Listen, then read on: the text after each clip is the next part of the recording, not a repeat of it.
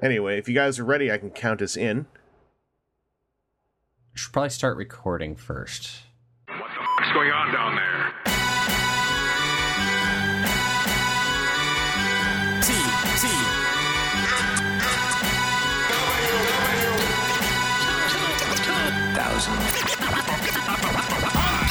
Oh.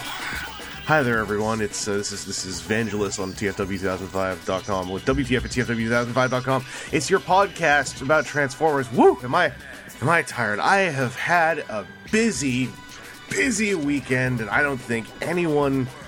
I can't think of anyone who would be able to really say they had as hard a weekend as I did, but I don't know. Aaron, you're here. Do you still have all your hair? Well, I haven't looked in a while. No, you know, because I found out I can feel microcurrents in the house. Uh-huh. I can tell, where the lights are out of some of the light fixtures because I feel additional radiant heat on one side or the other of my now bald head. You've discovered your mutant power? You've activated your sixth sense? That's why all the, in Kung Fu movies, the master's always bald, isn't he? He's cheating. Yeah, it's because he can feel what you're going to do before you do it. We'll touch on what happened to you in a couple minutes here, but also TJ Omega, you're here as well. Yeah, I am, and astonished as my schedule has been a complete mess this weekend. Yeah, although the main reason that we were going back and forth on when to record, it seems like a good one because it would be you checking out Doctor Strange, which I still haven't actually planned on doing. I'm going to do it because I want to see it in 3D, but I don't have a plan. God, it wasn't so much me going to Doctor Strange, it was nobody telling me when anything was happening. Yeah, that too. It's kind of critical to scheduling. Well, I mean, I guess if you're going to do it the mathematical style, if you're going to do it like artistic style, you kind of just, first you got to shave your head, then you feel where all the wind currents are coming from, and you follow those to... Avant-garde scheduling. Well, if we're going to talk about avant-garde, let me tell you about Aaron over there, who's turned all Heisenberg on us. Because, Aaron, you did Extra Life, and you hit the goal to shave your head. Yes, it was actually Gerodimus that put me over, and then very late into the evening... had kind of been hanging on, but wasn't sure when he was going to show up to be one of the official shearers, I guess. Of course, the man with the shaven head made you shave your head. That's, Yeah. And so then everyone was like, no, let's just do it now. So instead, it was very butchered. So you can find on my Twitter stream quite a few, intermediate process photos. I really liked it when you had shaved most of it, but left, sort of the top half in place. I thought that was really cool. It was like something out of a horror flick. You should have, what I would have told you to do, and maybe, make this your $2,000 goal, is you just shave up the middle, but not like balding patch, but just shave the front half up the middle and leave a couple points coming down the sides. Like some sort of reverse mohawk? Yeah, but it's sideways and on the back of your head. Right. I think that would raise money for the kids, is what I'm saying. Sure. Aaron, I raised some money for the kids too. You did. I caught some of that stream. You got up to $236. Yeah. And I was it was my first time doing a 12-hour stream all by myself. And let me tell you, I mean, I don't know what you did this weekend, but I think I probably had the hardest weekend of all. I spent 12 hours sitting at my computer. Every now and then I got up to take a 5-minute break. I ordered a pizza. And I sat in a chair most of the time. Man, and then I had to go to improv right afterwards. And then I saw an improv show, and I was out at a pub twice all night, and I am pooped, Aaron. I don't know so difficult. What were you doing? I mean, well, for 24 hours, I did a lot of stuff. Civ 5 or Civ 6. Some Star Trek Online, The Darkest Dungeon. Got to do some PlayStation VR stuff. That was fun.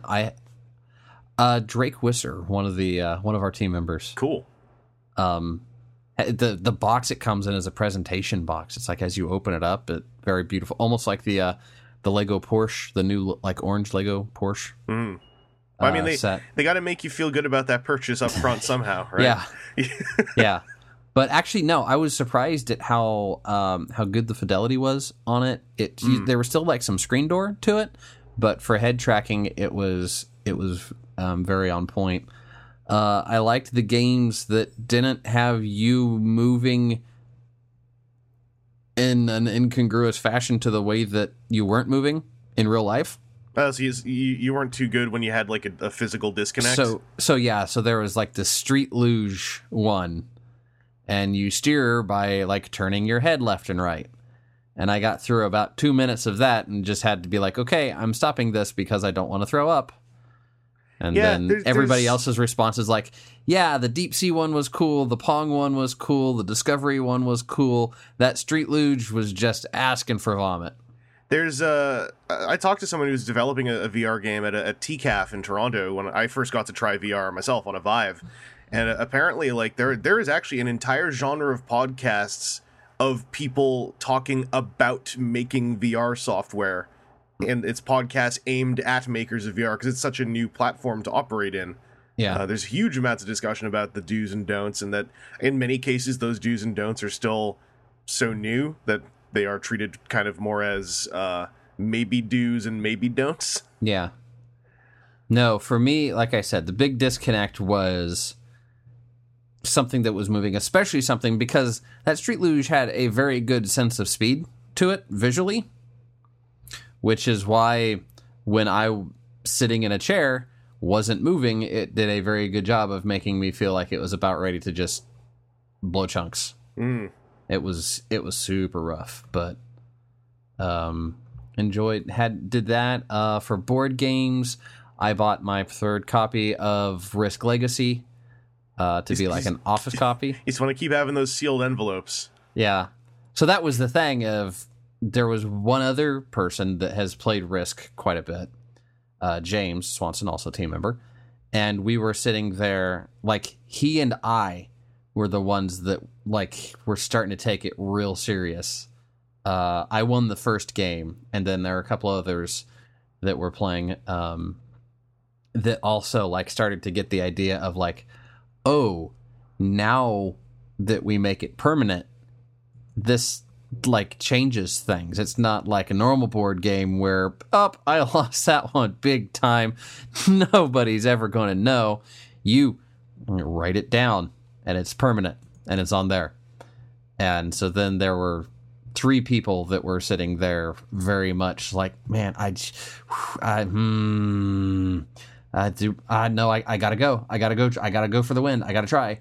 And then, have it win or have it fail, and then just be like, oh no, and have those very visceral reactions to things going well or going poorly. It's and then again, signing the board, keeping record of all of it, and going from there. It was pretty fun. And I also want to throw out there a shout to our other speaker today. TJ threw in some cash on my stream, which was actually one of the ones that really helped pop me over closer to 250. So thank you. Yeah, I thrown in cash to both of us. Yeah, I bet he threw in more to me. Yeah, I never get to actually stream myself, so I always feel bad. So I pitch in whenever my friends are actually streaming it. It was weird. Like I put in my stream to Vangelis, went back to Twitter and said that Aaron had just donated to Vangelis. That was weird. It's like someone's gonna think we planned that. I thought you had planned it because they came in around about the same time. I was like, oh, they must be conferring with each other, but no, you weren't. It was No, like I said, I hopped on to watch the stream as I was like, okay, it's probably time for bed. We need to go there. And I was just running through Twitter. I'm like, oh crap, Chris is still streaming. I wonder what he's up to. Check in on him, see how he's doing, because he's my buddy. That's around about the time when I found out you did that I started screaming at you on the stream. Yeah. Oh, I was watching it, and then I was like, yeah, I can't find where on the streaming, like, small phone version to even join the chat. And then, like, 3 hours later, I saw somebody had sent messages of like, no, you got to scroll down past comments to get to where the live is. I was like, okay, Kevin fine, Sigmund whatever. had chimed in with that, and then once I read his replies, I then remembered that's how it was when I had tried getting that set up on the iPad for doing a V-Build stream with Kryn. Yeah, the YouTube app on iOS really does not surface very well where the chat is. Like you do have to scroll through all the suggested videos first, which I think is ridiculous on a live stream. It's like, what's the first thing you're going to do on a live stream? Go to a suggested video. No! You're going to go to the chat with the other people watching the stream. But yeah, it was a pretty solid weekend. I don't want to spend too much longer on that yet, because I'm sure stuff will come up as we go. So let's get back on topic. I was just going to say the only other thing I got to play that I was super excited about was I actually got in 3 games of Secret Hitler. Aww. And the first game, it went out to the last one. The second game, it ended as quick as it possibly could. And then the third game, the Liberals won by early on identifying one of the fascists and paying attention to how they were doing things to lock out all the others. You found the secret Hitler. Yeah. Well, no, we didn't. It was actually the same guy twice. Oh, damn. That's not a very good secret Hitler, then. Yeah, no. And if there was someone around the table, you're like, you know what? He's probably Hitler. That tends to happen when I sit down at tables, and I don't even play Secret Hitler. Yeah. So But I know no, what that's we had a good time. I've got a few people saying that they're looking forward to doing potentially like a 12-hour thing in the spring. Hey, that'd be cool. So we're excited for it. Well, I'm hopefully going to be doing another 12-hour thing sometime before the end of the year, so I can say I did 24 this year. And then I can start saying I did it by myself, not like Aaron, who had all those people there to help him. That's part of my plan. Don't tell Aaron. All right, don't let him know. So moving into on-topic stuff, because this came up, and this is kind of related to us in a way. TJ especially, because you're closest to this fandom. Have you guys been enjoying with the release of the imagery of the upcoming Power Rangers movie, The Megazord?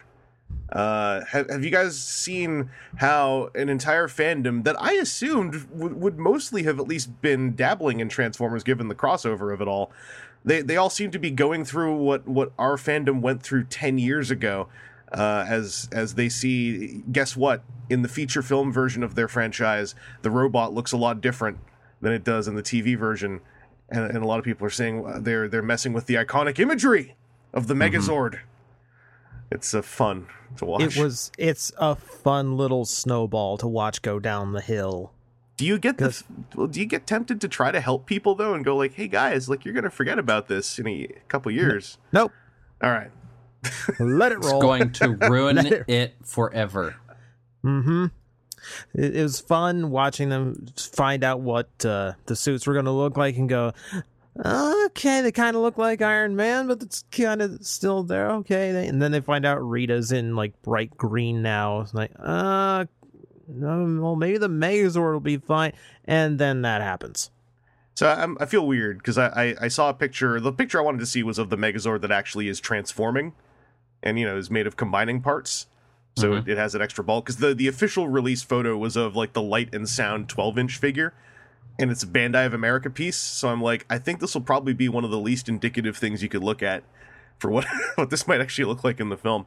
But the transforming one, I feel weird about saying this given how violent everyone can get. I thought it looked fine. Like, I didn't think it looked amazing, but it looked like, I thought that the analogy someone made was kind of on point, where someone said, after all the years of people saying this Pacific Rim movie looks like Power Rangers, now you've got a Megazord that kind of looks like a Pacific Rim robot. It seems, I don't know, it doesn't seem unsuitable to me, but that's just me. And I'm also cutting through a lot of internet chatter of folks who seem to be coming at it as though this is the first Megazord that's been made since the 1990s. And that's, of course, that's double interesting, given how I don't think Power Rangers ever went off the air. Like, it's been pulling a Super Sentai, right? More or less. It was super close for a moment. Yeah. Well, technically, they did have one season where they went back to Mighty Morphin with a bunch of weird new effects added in. That's right. Yeah. So they had their Generation 2, basically. They're for like a year, they had the gap. It seems even weirder to me to see that attitude towards Power Rangers, because I'm like, at least Transformers was off the air for notable periods of time, like off of the TV air. But like, Power Rangers never went off the air. like basically ever. So I don't know. I don't. TJ, how do you feel about that Megazord design? I'm a little bit iffy on it right now. I'm trying to go back and look at the actual combining one that someone found. Yeah, So- the combining one, I think I retweeted it. It should be somewhere in my feed at least. Because I asked if we'd seen it, and I got 2 replies, like, right away. Because there's certainly parts of it that look kind of dumb and very movie Transformer-esque. But some of the shapes, the wings I really like. I think the head design's kind of cool. It's actually, oddly enough, kind of in the middle and on, like, the tops of the legs where I think the thing starts to get mushy. Yeah. Okay. Yeah, I got a shot of it now. It's definitely different, but maybe it's just me, like, just so desensitized by movie Transformers so long. I'm like, I'm okay about this. Like, I see lots of ways it could have gone worse. Oh yeah. Like you can see the colors there, for instance. And hey, the Yellow Ranger's the middle, so it's like the Tyrannosaurus is like the upper torso. The yellow Zord is like the middle bottom half of the torso, and the Mammoth is one of the legs. And it's like, I've seen that be a critical point for some folks where I'm like, Super Sentai has desensitized me to the idea of colors having to be in a certain spot. Yeah, that's true too. And like they're good. There's elements to it that I actually like the wings on the back. Yeah, me too. Like, I like that the pterodactyl is actually going to look like a pterodactyl now. Yeah, the chest plate thing is neat, but to be fair, like, you look at that, like, that was not a pterodactyl. No, it was a chest plate. It was a chest plate with 2 dinky little wings. Yeah. No, this seems like a much better use of them, and I can see why it gets designed that way. That way, like the T-Rex legs that now, since the early 90s, and we kind of figured out how a T-Rex is actually shaped. Yeah. That makes a lot more sense than, sticking to the vertical T-Rex of the original. And I mean, if you really want to talk about whether this has anything to do with original source material, I found the T-Rex aspect of this reminds me immensely of Abba Ranger. Like the way that the T-Rex was like the top half of their mech, and like the tail is attached to one of the hands and etc. So I don't know, like, because to me the thing about it I don't like are those thighs, like the big kind of ninja mesh thighs. I think look sort of ugly. Yeah, that's weird. But I've not found anyone else who feels that way, because most other people who don't like things about it are focusing on, like, I don't know, I feel like a lot of the focus of the negativity on it is in the weirdest places, where I'm like, I think the thighs look terrible. I think that the mammoth, the shape of the mammoth's individual mode might be total crap if it's turning into a leg. Like, we haven't seen it yet, obviously. And, who knows what the back of this looks like. But yeah, it's a transforming robot. It's a movie coming up, and there's parallels to the live-action movie stuff that our fandom went through. Aaron, you've dabbled in some of that Super Sentai. How do you feel about this Megazord? I think it looks, man, like they took, there's a guy inside that suit a little bit too far. Yeah. But, kind of a giant Power Ranger when you look at him. Yeah, kind of. And there's a part of me that wonders, like, okay, is like that going to be a part of it? How much of it is mecha transformation and combining versus is it just like a flash magic? It comes together.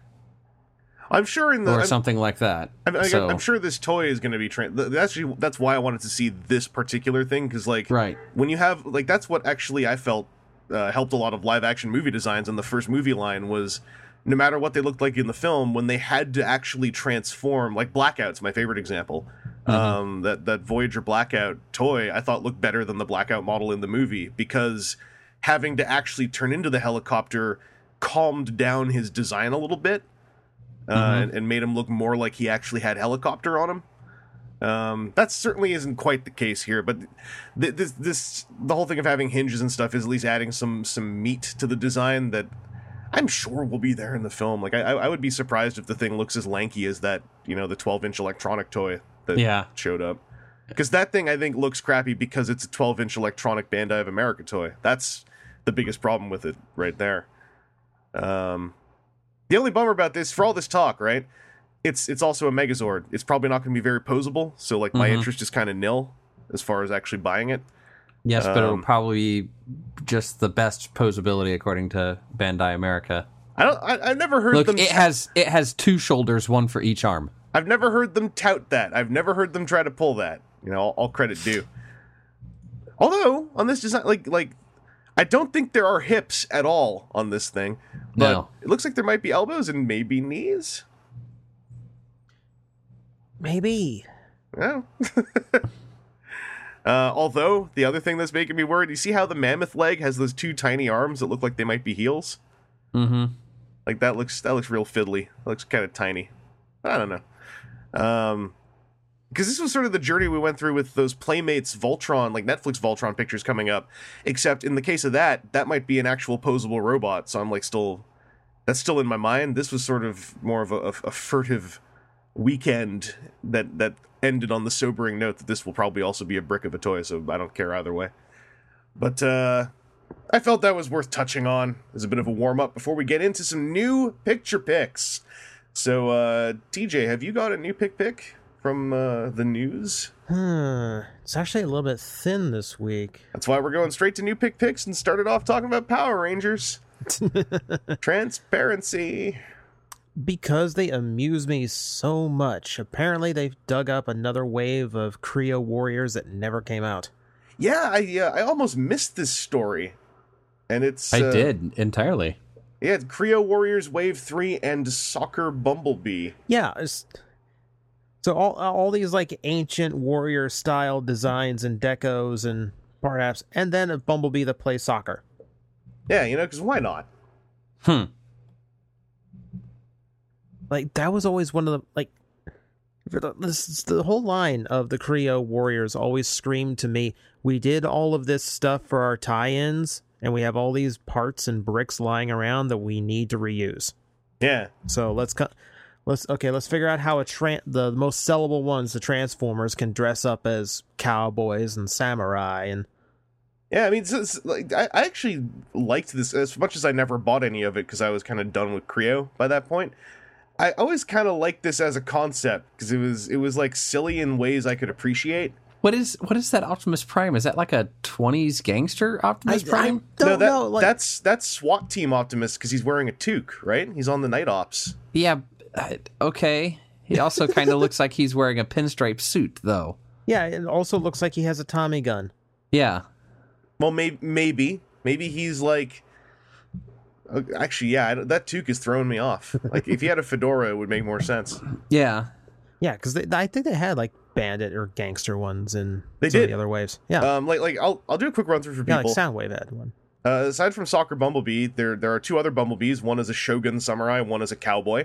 There's Viking Grimlock and Cowboy Grimlock. World War II Megatron and Pirate Megatron. Ninja Optimus Prime and Pinstripe Toque Gangster SWAT member Optimus Prime. It appears, I would say that's like kind of Roman Gladiator Starscream, and then another Roman Gladiator Starscream. I'd say the other one's maybe like medieval. Yeah, the one on the right's European. The one on the right's European because it's got like that crest around the front, and then you can see like the shoulder pauldrons on the left one. That's Roman. And the Roman one's also got those nipple rings. Those are funny looking. The next 2, I think the next 2 never appeared in the series. 2 Ultra Magnuses. One is an admiral, pirate admiral, and then another one. I'm pretty sure that Optimus is supposed to be a SWAT team member because this other Ultra Magnus has got basically sniper gear. He is way too happy about sniping people. He's jazzed up. He's like, nah, I can deal with killing people from afar. I wonder if Soccer Bumblebee was maybe meant to be like, because he's got this extra space on his like number of bases and stuff, and those cones to kind of form a goal. I wonder if that was something that they designed to potentially be given away like at sports events or something. I couldn't imagine otherwise. Like there wouldn't. Well, I can understand that just because with this kind of deco, there aren't too many things they could use for parts. Yeah. So if this was going to be in like a similar vein, just a way of using parts kind of thing again. Yeah, and it bears saying again, this was a really clever idea to maximize, like to really Lego out and maximize on their parts catalog. And make use of their increasingly strong tampagraphing they were getting going on. Like once they were able to tampagraph like both sides of the torsos and the legs. You know, like Creo was starting to figure something out before it turned into the weird, like I think currently China exclusive line that it is now. But so what's the source on these? Like, oh, it's a Taobao seller. Okay. Yeah, Chinese exclusive, like you said. Yeah, Chinese exclusives. Good. I bet you, given the way Creo has come out before, as much as this news story says these probably aren't going to come out at all, I bet you they'll come out somewhere. Like if they've been produced. It's been a while since we heard anything on the Creo front, though. I mean, I'm not saying in North America, but I bet you if there is a produced stock of these, they'll make their way to like, the Shanghai show or something. It seems like there are still venues that these could show up in, and be somewhat forgotten because, Creo does that.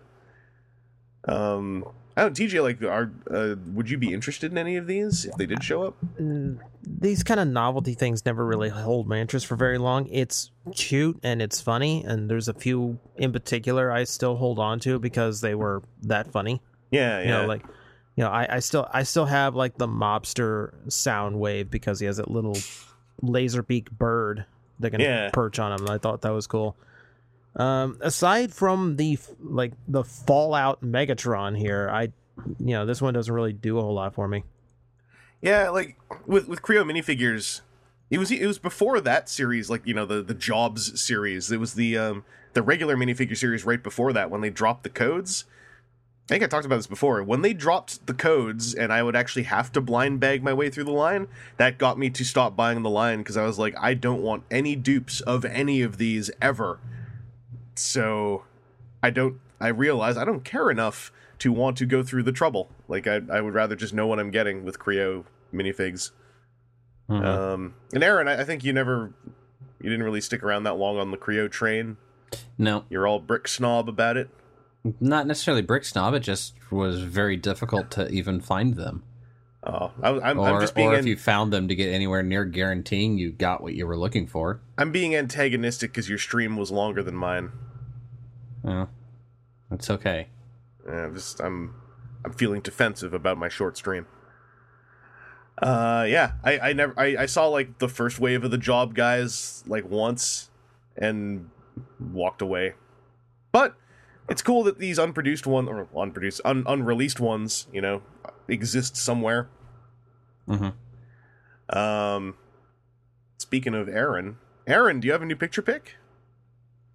Man, unfortunately, so much front page stuff is just like, hey, you can pre-order stuff, or hey, stuff's now available in Europe, or hey. I mean, hey, grats for Australia getting the first Combiner Force figures. Unfortunately, just the Legends that don't combine. Yeah. But I didn't know that. I guess I'd forgotten we're getting Legends Spring Load. That makes me happy.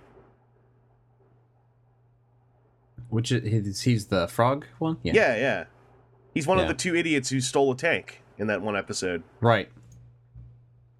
I still need to catch up on those. But no, the one thing that I saw that looked interesting, but I'm not going to get it, is like the Exum Studios Prime. Yes, it's the Prime statue. The 2 foot tall statue.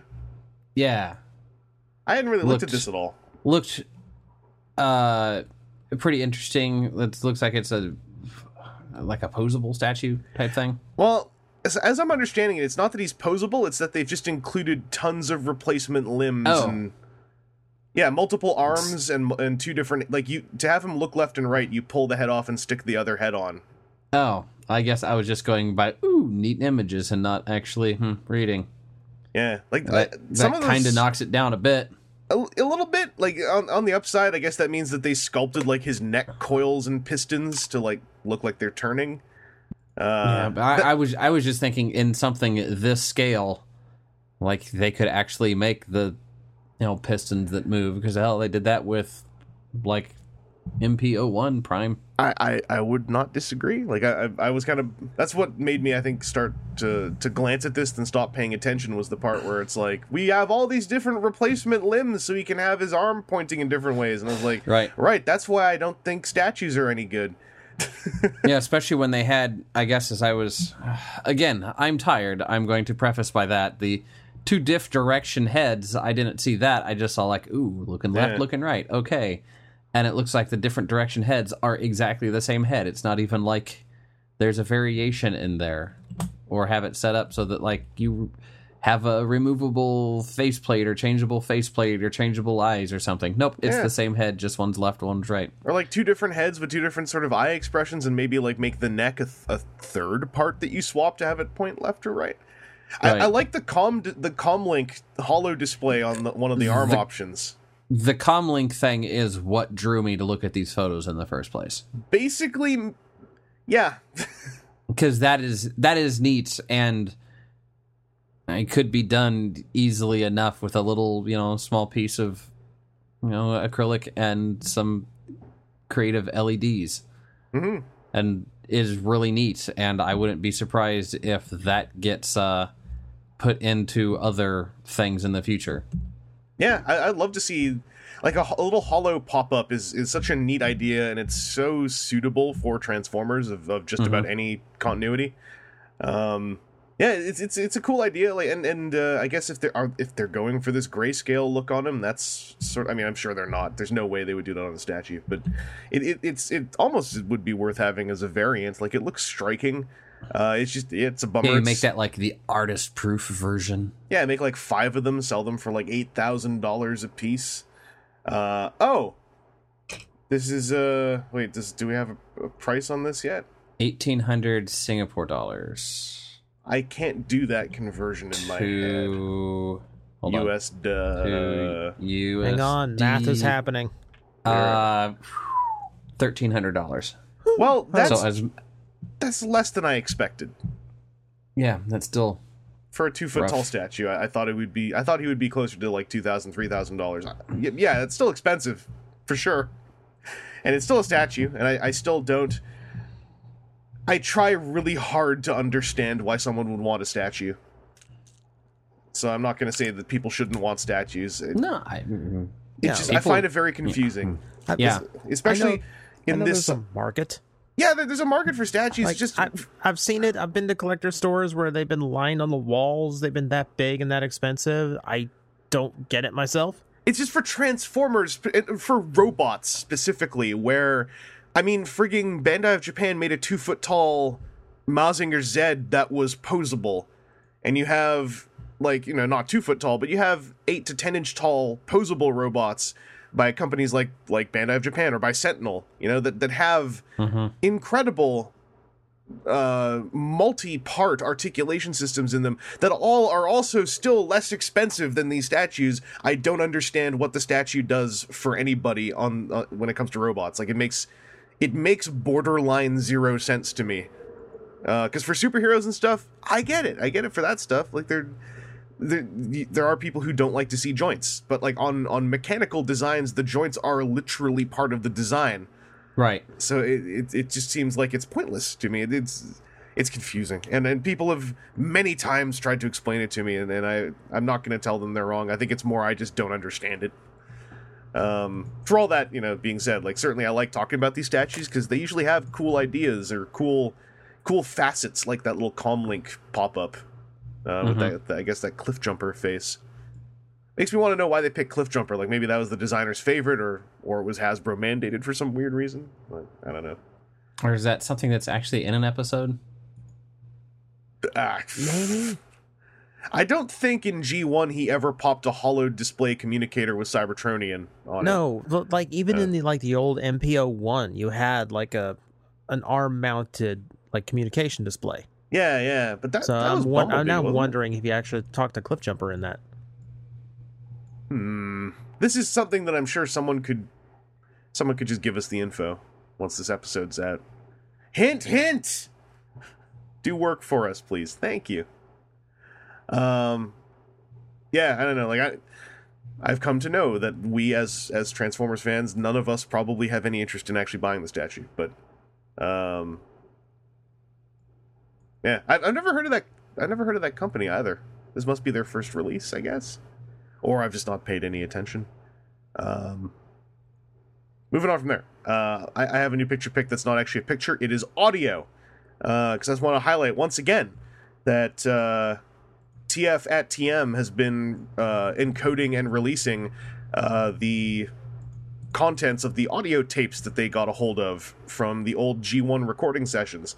And now that they're getting farther away from the pilot, they are becoming more and more worth listening to, because now you can really hear like certain performances without vocal effects the way they were done for most of the series. And I always will specifically say Megatron and Starscream, it's fascinating listening to what they sound like raw, because it's like all these years, all of us trying to do impersonations of them, we were actually trying to all, like, a bulk of people who would try to do impersonations of Megatron and Starscream were also simultaneously trying to impersonate vocal effects now that I'm listening to the raw. And it's like, it's I just find it fascinating, like what the actual performance of G1 Megatron sounded like it's so hard to figure out until now. And I can hear in that performance also why Frank Welker would no longer be doing that voice, because it sounds like it was painful back then to do. Let alone now. So I just wanted to give that a little bit of a shout. I don't know how much you guys might have been checking these things out. I haven't yet. It's been on my short list of stuff that I need to like download, so I'm not pulling data. Yeah, like I've listened to a few of them, but I keep meaning to go back and listen to all of them because it is fascinating stuff to listen to. Yeah, and so like one of the most recent ones that went up, there's like extended sessions of Frank Welker just doing Ravage and Laserbeak noises. And that's really cool to listen to in raw as well. There's a couple more times where you get to hear like the Wally Burr crowd scene noise sessions, where you can hear everyone just like, you know, screaming or making lots of noise. There's also lots of Wally Burr in these, because every now and then you can hear him giving direction from the booth. It's just so cool that this stuff is out there. Like, this is probably some short of there secretly having been a camera in the recording booth back in the 80s, this is probably the single coolest stuff that could ever come out from the original G1 cartoon that we hadn't heard yet. So I TF at the Moon mentioned to me on Twitter that like there's some more like there's stuff coming up with more Wally. And that's really cool, especially in light of like Wally Burr having recently suffered a really bad health problem, and he's in a lot of I can't remember if he's in palliative care or in a hospital right now, but he had a major health issue and he's been having trouble communicating. But his wife has been able to relay word from him, you know, and to him from fans and from people who have worked with him in past. So I'm hoping he's getting word that these recordings are out there and that it's really cool to hear him doing his thing back then. But yeah, that's my new picture pick that was not really a pick at all. And yeah, it's kind of a light news week. Not that it's been a light news season at all. I mean, like last week I recorded with Seth and we went through all the third-party slides from TFCon right after I think we even said we probably weren't going to. We did it anyway.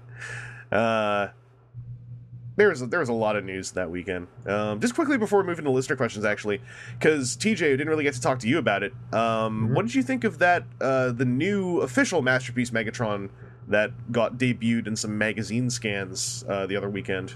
That is a pretty piece of plastic. Yeah, you're digging the way that looks? I am. My one concern about it was like it makes for a really fat gun. Like when it's transformed from the other pictures I saw. But then again, I look at like what Masterpiece Megatron originally looked like. And, you know, I don't mind it. I'll take that.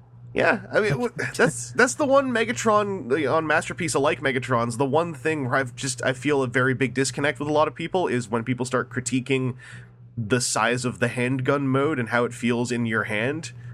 Because, I don't know, I just feel weird about it. It's like, it's cool if it fits your hand really well, but I'm like, I don't see how that's relevant at all. Aside from like a really dumb parlor trick talking point, or, you know, when you're showing the toy to someone who might not have seen it, like, I don't think it really matters if he fits in my hand or not. Yeah. I mean, when you're trying to make it look, to be fair, like, the G1 Megatron design we know really wasn't meant to turn into a gun in the first place. Like, that is one of the, like, you know, like next to Ironhide and Ratchet, it's like one of the biggest stretches from toy to cartoon model. It's a miracle it makes any kind of gun. Well, that's why when people on on the third party MPLX, primarily the two main ones, Despotron and Mitron, when people are like, "Well, Despotron's a bit big for a gun, Mitron's a bit thinner as a gun," I'm kind of like, I think just the turning into the right shape is really my only care. Like when it comes to like the thickness or the thinness, I'm like, I'm not gonna cosplay with it, so maybe I'm not in the right frame of mind. There are collectors out there that find both modes just as important. We went through this with Masterpiece Bumblebee. Should it be that squat, cartoony Volkswagen that was in the cartoon, or should it look like the realistic one? I mean, in that case, I would say that's more of a valid discussion point because there are other cars to display him with. It's like, this Megatron does not shrink when I transform him, so in that regard, like, he doesn't display well with anybody in alt mode. I don't know. It's just always has been a weird one to me, but yeah, people want to discuss it. I'm not gonna kick the door down and go like, "Hey, you all stop talking about the toy like that." It's just if I'm scripting reviews of them and the only real content I add about the size of the handgun modes is making fun of the fact that people care, hopefully people don't get too mad about that. Yeah, I was just curious about that. I don't think we've had any like super fresh images other than like higher res scans so far, but ideally in the next couple months we'll get to see some step-by-step photos of some of the transformation mechanisms, and that's what I really want to see about that toy. That's like the one single critical thing about that figure I need to know right now. So I hope we can see that sooner than later. Anyway, we had some listener questions, and the first one came in the form of a video from Switchblade. I'm just going to paraphrase the video, mostly for time, and because maybe some stuff we want to talk about was already covered in the video. But the main thrush of the question was about light and sound electronics gimmicks that we've all enjoyed in Transformers. And Switchblade showed some great examples, which is why he sent a video. So, good old stuff like Armada Red Alert, woo, woo, woo. Or the first run Ultra Onslaught from Universe, where his electronics made him go boop, and then kind of stopped because it didn't loop. Right down to toys that have the classic transformation noise in them, or the Armada Optimus Prime base mode pants. So, Aaron, starting off with you, like what's an electronic feature that's really hit you?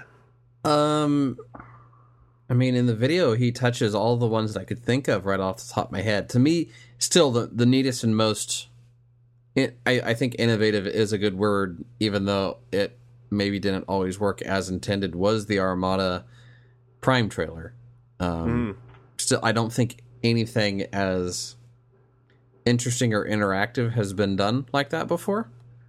Yeah, that was actually going to be mine, too. I mean, for all the ways that it didn't work, what it was trying to do was incredibly cool, especially for the time. Mm-hmm. And when I messed around with it on an empty dinner table with no line of sight problems and everything worked fine, it was really cool. That the thing was transforming with me in a way while I was transforming the cab. Like it's a shame that the idea kind of got dropped. It's a shame that also the one or two caught fire. Mm-hmm.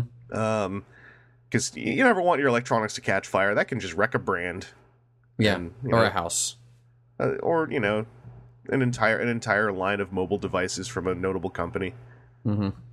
Still can't believe that I was actually on a plane and heard them call out the Galaxy Note 7 over the PA system. Yeah. I actually laughed.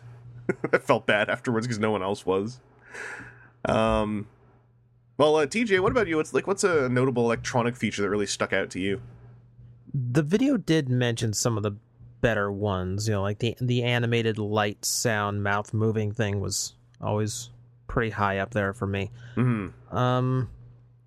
Thinking back, there's a couple that stand out to me a lot, just ones that I was particularly fond of when they first happened. I always liked the toys that they figured out how to make them walk. Yeah. Your G1 Trypticon or Armada Scavenger. Oh yeah, Armada Scavenger, when that thing got going, it was kind of fun to watch from the front. Mm-hmm. One I can remember goofing with a lot was Armada Jetfire, strangely enough. Because, it was cool to hear the old transformation sound effect, but a lot of toys ended up doing that eventually. What was neat about Jetfire was his cannon had one of the stock G1 rifle noises in it. Oh, I forgot about that. Yeah. Oh yeah. That always kind of stuck out to me. It's like, oh, that sounds like it did in the show, and I was always confused why they didn't do that more often. Yeah, because like that stuff would be really fun to like put into an Optimus Prime figure, for instance. Well, Optimus or Megatron, they both had like their own blast sound effects that you remember. You know, I would love to hear the fusion cannon noise in a Megatron cannon. Yeah. Like that would be that noise particularly would be a fun one to just push and hear come out with like a purple light pulse. Yeah. Oh man. Because yeah, I think at their height, when an electronics feature adds that level of fantasy without being a bother, that's when it's at its tops. Like when it's just a button activated thing, or because with the G1 transformation noise being in toys, that one works the best when it fires off kind of at the end of the transformation, like when you snap in the final part. I think that's when it's the best. When it happens mid-transformation, that's where I think it can become irritating. Yeah. Like when it's a switch that's supposed to be activated while you're in the middle of swiveling a part. What if you end up swiveling that part back and forth a couple times? Then I can't think of examples now off the top of my head, of course, because I'm a dummy. But I know there have been ones in past where it's like, I wish this happened when I clicked the head down in place and not when I like twisted the torso. Because I would rather have that be a punctuation than something that's sort of firing off while I'm concentrating on parts moving. And yeah, that animated Optimus, the really big one, the way that the faceplate timed with the lines was borderline magical the first time I saw it. That's definitely one of the top ones for me. So yeah, like I think electronics totally have a place in Transformers toys. I think there was a period of time where we as a fandom in general, and very much in general, tended to regard them with a lot of disdain. Rightfully so in many cases, but I feel like it did cause sort of the better side of electronics to get lost in the shuffle for a little while. And I'm always happy to see really strong ones. Like, yo, you put an LED light system inside the head of a toy and I'm basically happy. I'm still a little sour that that's not something on Masterpiece Shockwave, especially given that he has 2 other contained light systems on him. I'm kind of like, you could have hat-tricked this and I think it would have been cool. And I probably wouldn't have felt as sour about his price point either. So yeah, I think if I was going to say moving forward, the one electronics feature I'd want to see, it would be a contained LED inside the head. Like it has now been done on existing toys. There are examples of it, and I think that it adds a bajillion times more to a figure than even the best kind of light piping. As cool as light piping is, and I love me some good light piping. On a higher end figure, I think, you know, on that budget, swap that out for some of that LED love. 'Cause it can look dang cool. Anyway, that's our first listener question. I've got another one here from Rexidus. This is a bit of a longer one. He says, good morning, afternoon, or indeterminate time of day, you knights of the pod table. Brian, a.k.a. Rexidus, here with a question for you fine folks. I'm currently listening to 428, and Chris brought up the idea of Titan Master figures being engineered with the ability to leave the headmaster on, essentially ignoring the gimmick entirely. This idea was quickly rebuffed. As someone, I actually don't remember that happening, but I don't remember our recordings that well. As someone who really dislikes the concept of headmasters but has been dying for updated figures of Rodimus, Blur, and several others, I was quite excited by this concept. But to actually ask a question for the post-Titan Master figures, how likely would you guys think it would be for Hasbro to revisit these characters without the gimmick of removable heads? So yeah, I was actually amusing myself for a good minute or two with the idea that I had said, like, hey, maybe they could just be engineered to leave the heads in place, and one of you guys just like going, shut up, no. I could see me doing that, just like, no, that's dumb. No, but like get like not. The word rebuff, I know it's not really, but I always treat the word rebuff as being associated with really violent, like just shooting down at someone saying something. Like if we were recording that in person, you just reach across the table and slap me. Yeah, like, no! No, I could do that, yeah. I mean, you could. I could see you doing that. But, yeah, Aaron, do you think there's a chance that characters like Rodimus or Twinferno, you know, etc., Scourge, might get revisited sooner than later? See, some of these have been, I mean, relatively recently. Because Scourge had his, like, flying wing. Well, it was Blur, 6 years ago. Blur had his drift copy. Drift remold. Again, that was like 6 years ago. Yeah. Which, I mean, for characters that aren't Optimus Prime, Bumblebee, Megatron, Starscream, 6 years isn't that old. I guess, yeah. And that is in the like neoclassics style and line. So The oeuvre. yeah, that's very posable, good transformation to it. Because I'm not. Blur is not a bad toy in Titan's Return. He's a great toy in Titan's Return. Yes, but it's not a toy that I feel like they sacrificed something for it to be a Titan Master. I don't feel like there's necessarily a compromise there for it. I guess is more towards what I was going. I don't know. I've not had a Rodimus hands on, because I would have thought, looking at Blur, he's not a Headmaster. The Headmaster gimmick is kind of wasted on him, but that's a good toy. So again, I don't know, hands on for myself with that, but I mean, I could easily see, and again, it may be a few years, but those characters, because they're movie characters, they're directly G1 characters. Was Twinferno actually in G1? Only in Headmasters. Okay. I keep forgetting they were actually in Headmasters. Right. Yeah. So it's something that what I think is more interesting is that they are going to toy-only toys and bringing those out for the Titan's Return line, rather than just hitting the same cartoon notes. And TJ, do you feel like we might get to see some of these non-Headmaster, currently Headmasters in Titan's Return guys show up again in Generations? Oh, absolutely. There's some characters where I feel like they're hitting a niche market and a very small window where they can get away with releasing, Twinferno being one of them. Yeah. But characters like Blur, Scourge, Hot Rod, those are always going to come back around in some form or another. They might be incorporating that year's gimmick, so okay, maybe you're plugging in a key, maybe you're attaching a Minicon or whatever, but you see them down the line eventually. Like, there's just some characters that they want to keep around, if only because they have trademarks that expire every so often. Yeah, and I think definitely, like, if you are a big Monster Bots fan, like, you might be out of luck as far as, like, another go at Repugnus and Double Dealer and everyone.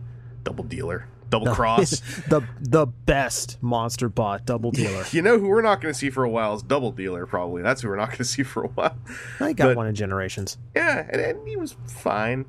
But, like, I don't know. I think there is a place for disappointment for folks who really just don't dig the Titan Master gimmick and who have been waiting for that official, affordable update to some of the Monster Bots, where it's kind of like, you're going to get a taste of it, but you're not going to get everything you want.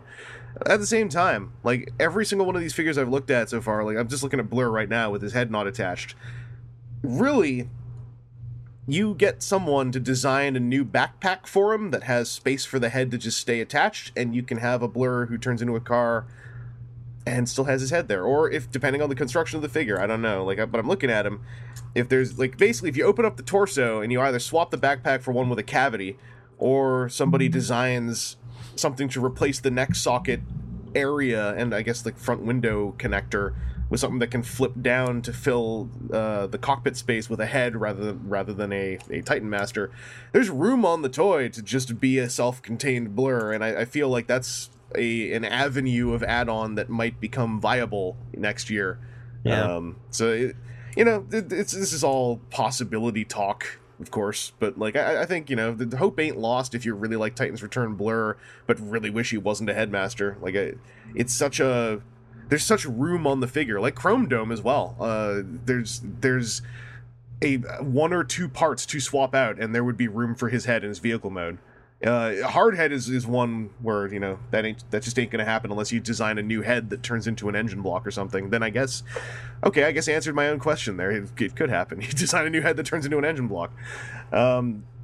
It's all add-on stuff, and it all depends on whether or not there's even a market for it, and if there are designers interested in tackling those problems. But You know, but on a potential level, I think if you really want one of these figures to not be a headmaster, that might be an option by the end of next year.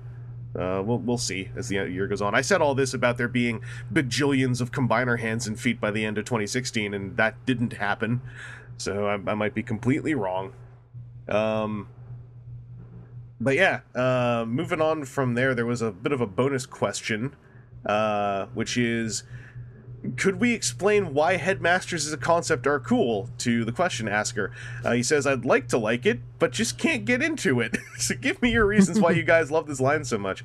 I would have called into this hotline and asked why my non-contextual voice, but ... something about our hotline not being up. We're looking into that. We've got the Zune store almost fixed, so once we get the Zune store back up, the hotline's next. Until next time, may your heads be all wibbly-wobbly, Brian.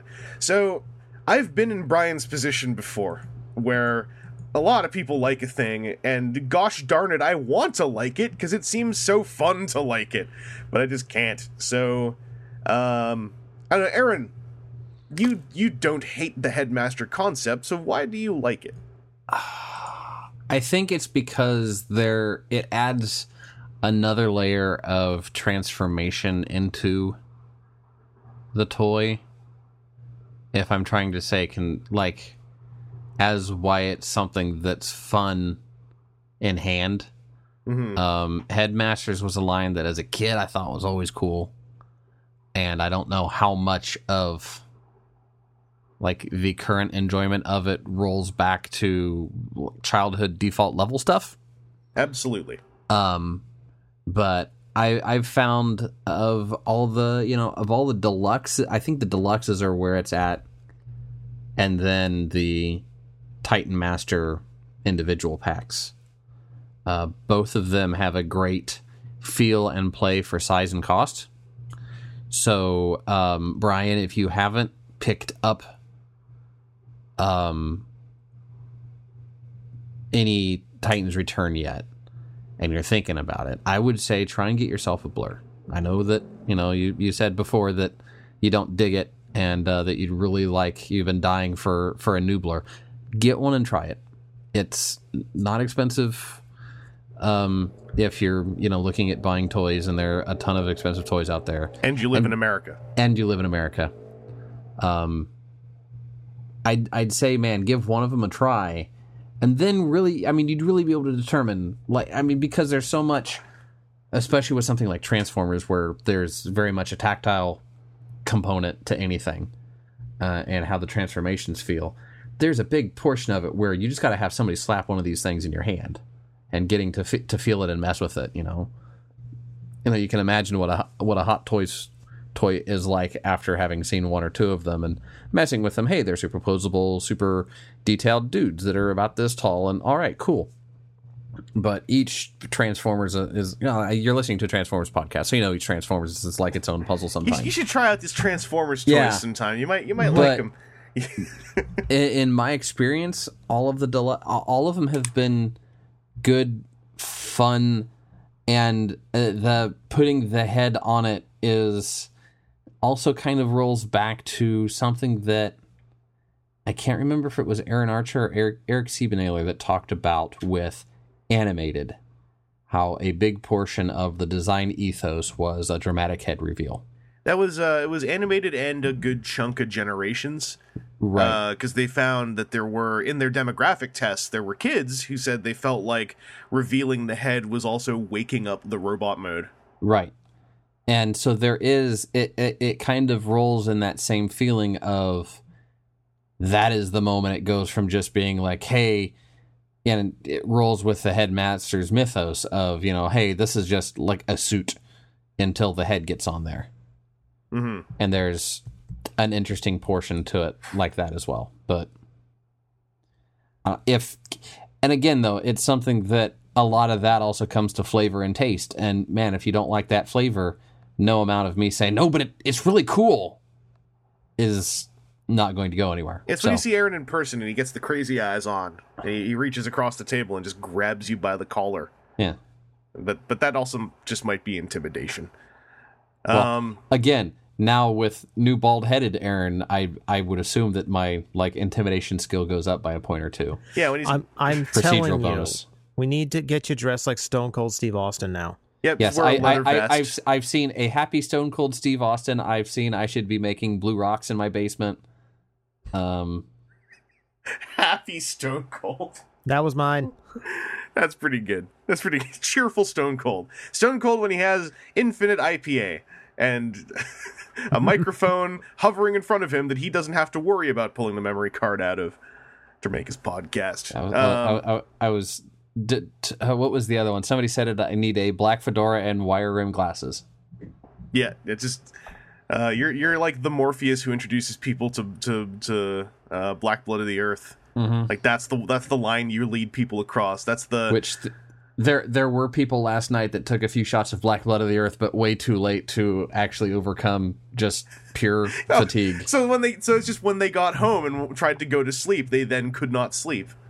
That was, what was it? It was somebody did it at like 2 a.m. That's just a bad And like idea. a half hour later, I'm like, how you doing? She was just, it did nothing.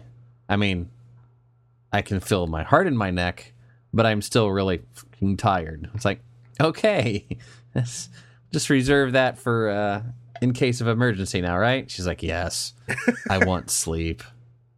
I don't want to have a coffee pot full of it. TJ, I have gotten the impression you've been pretty cool with the headmaster concept. What about it? Do you like if someone's going to say, why do you like this? Let's say I'm looking at you from across the table and I'm bald and I'm wearing a leather vest, I have wire rim glasses and a silly, pork pie hat. Right. Why do you like this? For me, it is an added layer of playability to the toy itself. Because one of the things that irks me a lot, and it's a silly thing, but I get really, really annoyed when, especially Cybertronian vehicles, Decepticons especially, have cockpits. Mm-hmm. Who is supposed to be riding in this car if you're an alien robot on an alien world? If you want me to, chance of blending in on Earth. If you want me to be a nerd, there are answers to that question. I have Don't heard. tell me mini-cons. I've heard a lot of This is G1, there and any. I've heard a lot of answers. Yo, so they were military hardware, right? Because the Quintessons made them as military hardware, so they might have been. They didn't make them transform, though. Yeah, I appreciate the answers to that question, but I have no stake in that battle. I know that I've read some forum threads. But for me, it's okay. I identify with the robot, and it's fun to transform. But me as an adult collector, when am I ever going to take the vehicle mode and roll it around on the couch, going vroom vroom? Let me tell you about my Saturday night. But it's far less likely for me to get any playability out of the vehicle mode itself. The transformation, yes. The robot, yes. Not so much the vehicle. I like the headmaster idea because it gives me that pilot that can interact with the vehicle. So now there's a layer of things for me to do with it.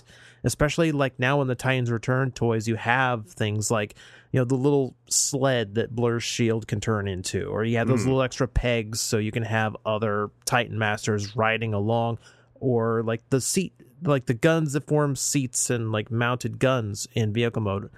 That kind of level of playability you don't get otherwise. And the pilot that actually goes in the vehicle, I find, tends to give that vehicle another level of having a sense of scale too.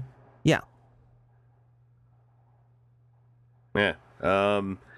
Your guys' answers are very much in line with my own. Where as a kid, this is the weird thing. As a kid, when the toys were newer, I liked Headmasters more than Power Masters or Pretenders, or I just thought the Headmasters were like the cream of the crop of the gimmick former Master toys back at that chunk of G1.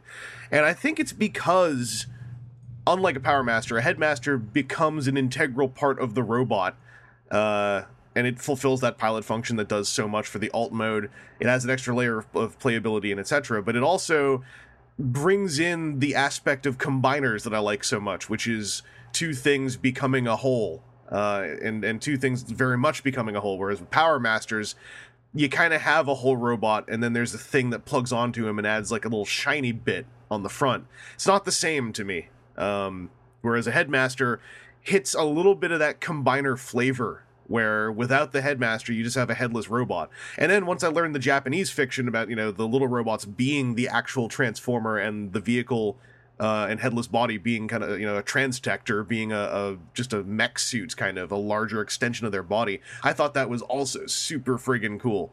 And it made the whole thing make doubly more sense to me. So on a lot of levels, just the Headmaster gimmick does a lot for me in ways that the Power Master gimmick simply does not. Same with Pretenders, same with the Power Master version 2s that the minicons were at times. So that's why the Headmasters work for me. And yeah, all that being said, it just might not click with you, and that's fine. That sucks for the next year or so as an entire line of Headmasters comes out. Worst case, I don't know, maybe think about how all those combiner people, or all those non-combiner fans felt for the last year before this. I don't know. There's nothing wrong with you. It's all taste. Like I said, there are things people like that I just can't get into at times, and as experience in life goes on, eventually you can see a positive end to it. It means there's less stuff you're interested in, or there's more stuff you can be happy about just spectating, or things you can just get real dark, and you can be like me when I read in the third-party subforum people talking about masterpiece alikes and getting into really weird, nuanced discussions about stuff that I find completely unimportant or completely uninteresting. But that's a whole other bag of tea cakes. Before we move on from our listener question section, I actually got two really quick ones that I think are worth throwing in. Well, one's really quick. The other one, I'm not sure. It just showed up on my Facebook messages, and it got lucky, I guess. But we got... where is it? It's over here. We got a weird listener question based off of a Q&A video I put up the other week, where someone had asked on my YouTube channel if I had to at gunpoint pick a one true pairing of myself and one of you podcast guys, who would it be? And I immediately said Aaron. Aaron, I don't know if you watched that or not, but no, I hadn't. I have picked you as my OTP, just so you know. Okay. My reasons given are actually, I didn't really give a reason. I just said that I can completely see myself taking Aaron away from his bride-to-be, moving into a giant Lego house with him, and then constantly referring to the bricks as Legos until he murders me in an act of matricide. And then I immediately realized matricide was the wrong word, but I couldn't remember the word I was trying to think of. That's how that answer went. So the question we got from WTF Fan 2006 is, how do you feel about the fact that Vangelis has picked Aaron as his OTP? Who would you pick for you instead? This went to Seth, Aaron, and TJ. Seth replied to that actually on the YouTube comments page, I believe. I think he expressed some disappointment.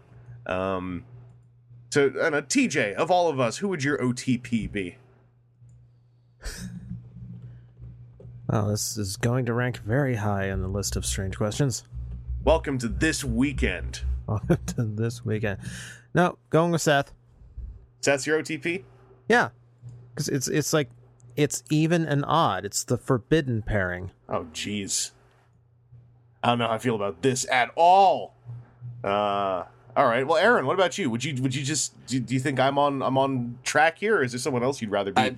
Of the four of us on the podcast, I'd say you and I have had the most direct interaction, so I can understand that. If it's outside of that realm, I would say I am legally bound to say, of course, Alfie, my fiance. Who else would it be? That would be crazy talk. Well, Aaron, that's why when I worded my answer, I said I stole you away, because I know you would never reach for one of the podcasters.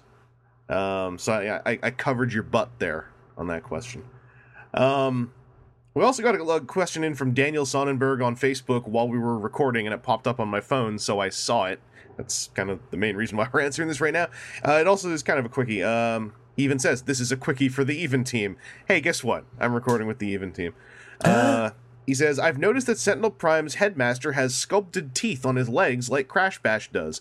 Given that the design team or teams over at HasTak have been really on top of planning their reuses and remolds from the outset, what do you think their intended beast integration is for this head? My first Titans Return purchases were Crash Bash and the Orange Space Racist, and it made me think for a while that all the Titan Masters were going to have teeth so they could work with the beasties. That gave me a little moment, because I actually had noticed the weird stuff on his legs myself. It's hard to say if it's teeth, though, because I thought, oh my god, he's Crash Bash for a second, then, I saw he wasn't, and so I thought, why are there teeth here? If you look around on the back of his legs, on Infinitus, I don't think they're teeth. I think that they are kind of Cassie Sark style, kind of parallel horizontal line detail, because it wraps around and even inside of the rectangular slots on the back of his legs. Tank treads. Yeah, or it's like space venting.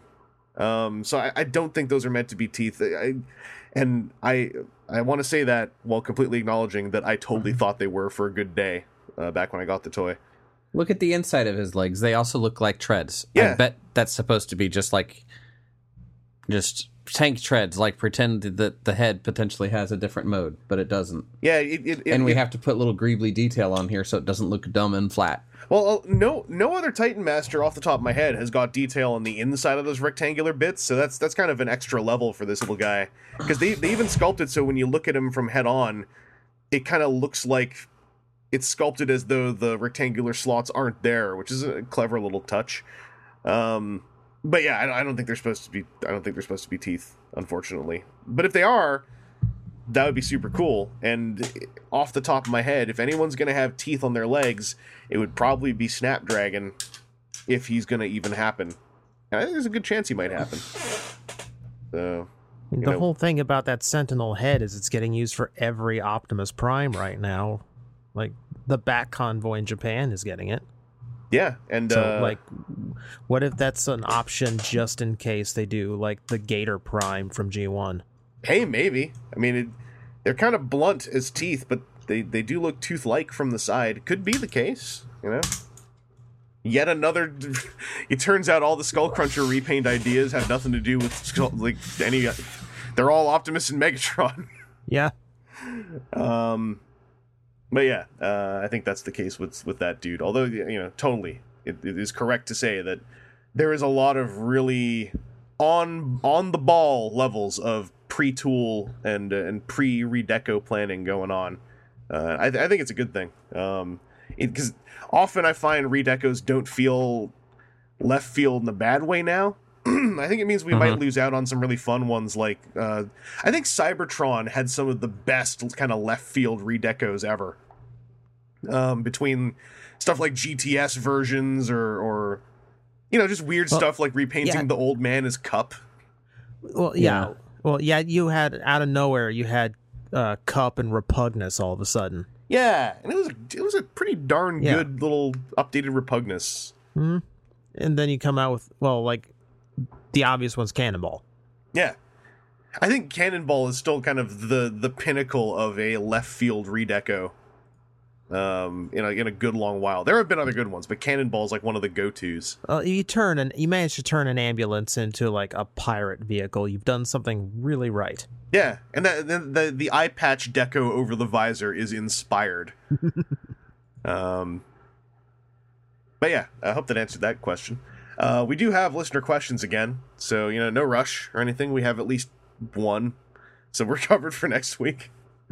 But let's close up the show with some what we got this week. I say that as though this is going to be quick, but it never is. Even when it is, it never is.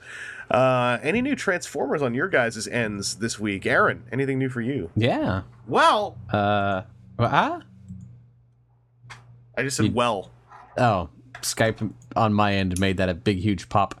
Oh, yeah. No, I just screamed white noise at you over the mic. Got a Brainstorm. Ooh, and me too. Also a J4ZZ. Well, Alfie got a J4ZZ, but it's here on the desk. I got a Brainstorm at TFCon. Does that count? I Sure. forgot if I talked about him. It was still sealed last time I saw. Oh, okay, yeah. Then I didn't. Okay, let's all talk about Brainstorm. So the first question I'll ask is very similar to Blur. So that's part of why Blur came up mentally for me as a topic. Does your front middle wheel pop out like crazy? No. No. Okay. Yeah, that's mine's special then. I'm poking Every at time it, I transform it, the wheel just shoots out. I'm poking at it now. It certainly isn't being held in place. Yeah, it is. Like I didn't realize it before, and I had to grab Blur earlier. I was like, is that just like there's a nub there and there's just the two wheels that he actually rolls on? No, on mine that wheel very easily just comes out. It seems like every time I transform him, I end up chasing down a little turquoise wheel. I never looked at mine, but when I poke the wheel on mine, it wiggles, or it certainly isn't being held in very well. But the way that it wiggles is it goes up, and then kind of the bottom part of the wheel that's wider starts to hold it in place. Right. Also, I held mine next to Blur. So as far as being a remold, the shield is new. Obviously the head is new, and his upper arms are new. But I think everything else. Oh, and of course the tail fin. But everything else is Blur. the change in the fin. Yeah, and given how much everything else is Blur, he wears it super well, I think. Yes, it's definitely a case where they had the whatever we're calling it, the pre-tool in mind very early on.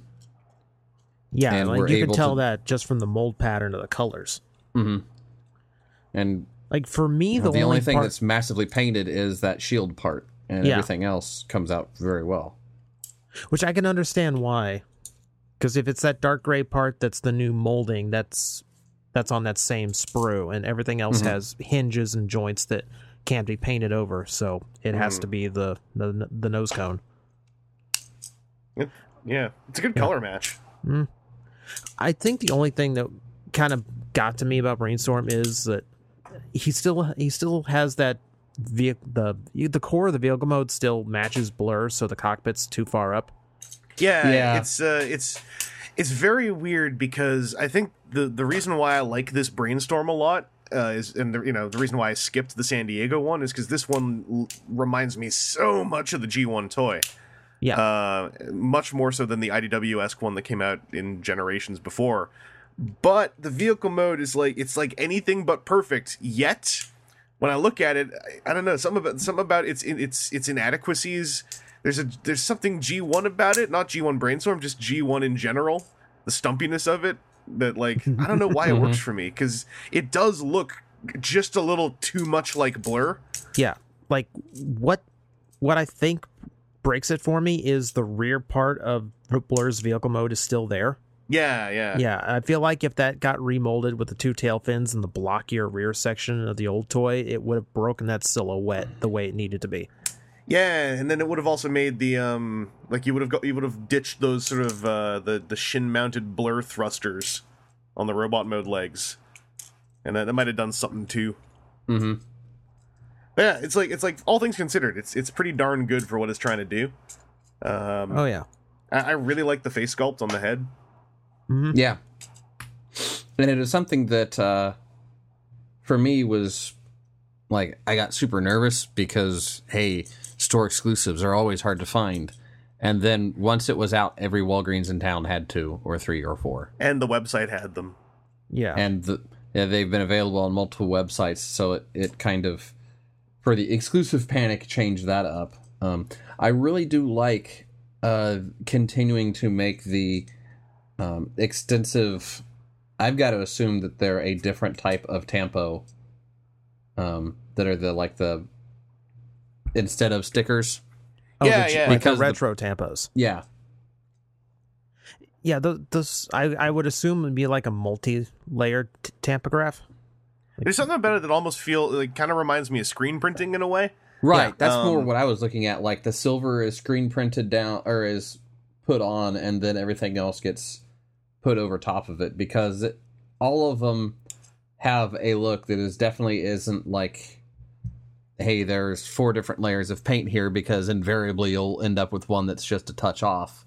Yeah. You can, that's much less likely to happen in a real print process. But I vaguely recall, and I might be wrong, I got a feeling like there was something about the Age of Extinction San Diego Comic-Con set, the very G1 oriented one, I believe while making that set, they had developed a new way of tampographying these like G1 sticker details on for Swoop.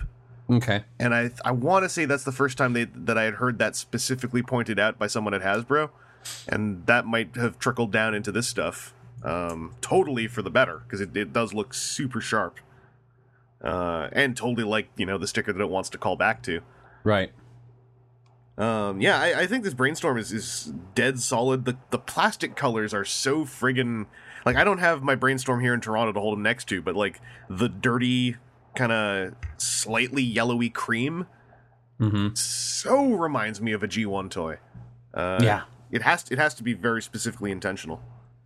The only problem I have with them personally is that as much as all the art and the packaging has his shoulder wings flared outwards in robot mode, I think they look terrible when they're flared out in robot mode. Because they stick up so high and angle up even higher and stick out so far. Like, they just look wrong to me. So I always fold them back.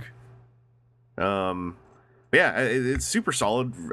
It's a shared molding of one of the best deluxes in the line so far. So it has that going for it. I kind of wish that the two guns weren't molded onto the shield.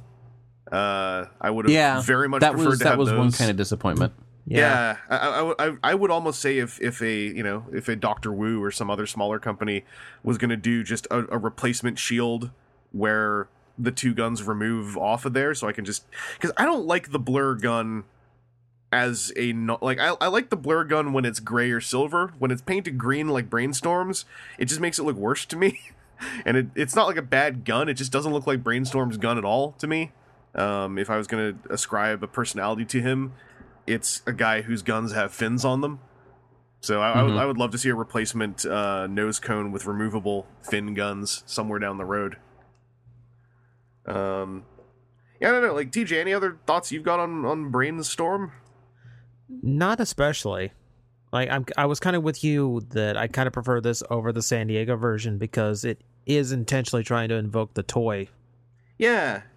And a lot of people, preferred the San Diego one because it looks like the comic book. And I just, if you missed the Generations one, I can get that. But otherwise, it's like the Generations one is comic book Brainstorm.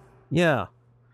It's like there's not much in the others that are trying to be like comic book or IDW base. I mean, a little bit in Chrome Dome, but that's about it. And it's really, it's mostly those face sculpts.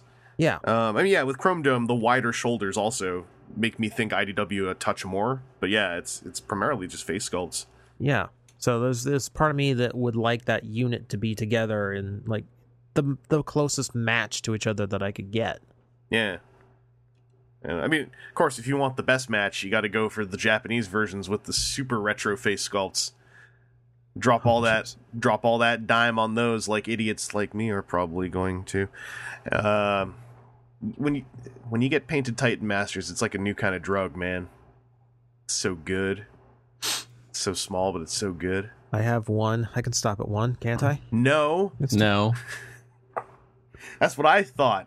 And then I got me one of them deluxes with the pack-in vehicle that costs too much for what it is. But man, those Titan Masters look so good. I can't let it go that far. I'm gonna stay at the Legends guys. Okay, I've got Bat Primal on pre-order. Don't tell me that. This is it's gonna turn into something, is what I'm telling you right now. Bat Primal is something entirely different, though. That has its own loophole. Except that he's literally the same. Except he comes with two Headmasters rather than just one. He's the exact same kind of package that all those other ones are. Y'all are gonna get sucked into my world. Except for Bat Primal isn't coming out in the US. See, that makes it different. Yeah, but don't you want? It makes it different. Don't you want your anime accurate face sculpts? God damn it! They aren't even that different. Like, when you hold them side by side, Hardhead's really different. But God, the two Weird Wolves, they look almost identical, except for the barest, tiniest paint details. It's so dumb. I'm being so dumb. Oh. Any other Transformers on your end, Aaron? The J4ZZ. Right. I want to get that. I'm not sure when, but I loved the Generation Toy Constructicons I messed with. I felt like they really nailed something about personal design identity and in-hand heft with those guys. So tell me Yeah. tell me that J4ZZ turned out all right. He turned out all right. All right. I haven't gotten to play with him a ton, because first off, it's not my toy. I don't want to be the one to mess with it. But he's super posable. Definitely pulls off the look of the Jazz character, in between the head and the overall like character identity kind of feel. And then also just the pearlescent plastic that they used. Because when I saw it in photos, it always looked like it was paint. Like they'd put a automotive paint or something on the outside of it. But that's actually in the plastic. You look at the backside of doors and other parts that are made of that plastic, and it's that like Metalliflake type of stuff baked into the plastic. Yeah. And that makes it kind of even more impressive. But no, he's cool. He's got a good heft to it. The transformation bits that I got to see look like they were good and fun. Those magnets for the doors is inspired. Mm-hmm. Like that whole gimmick. I got shown that like 4 or 5 times. Look!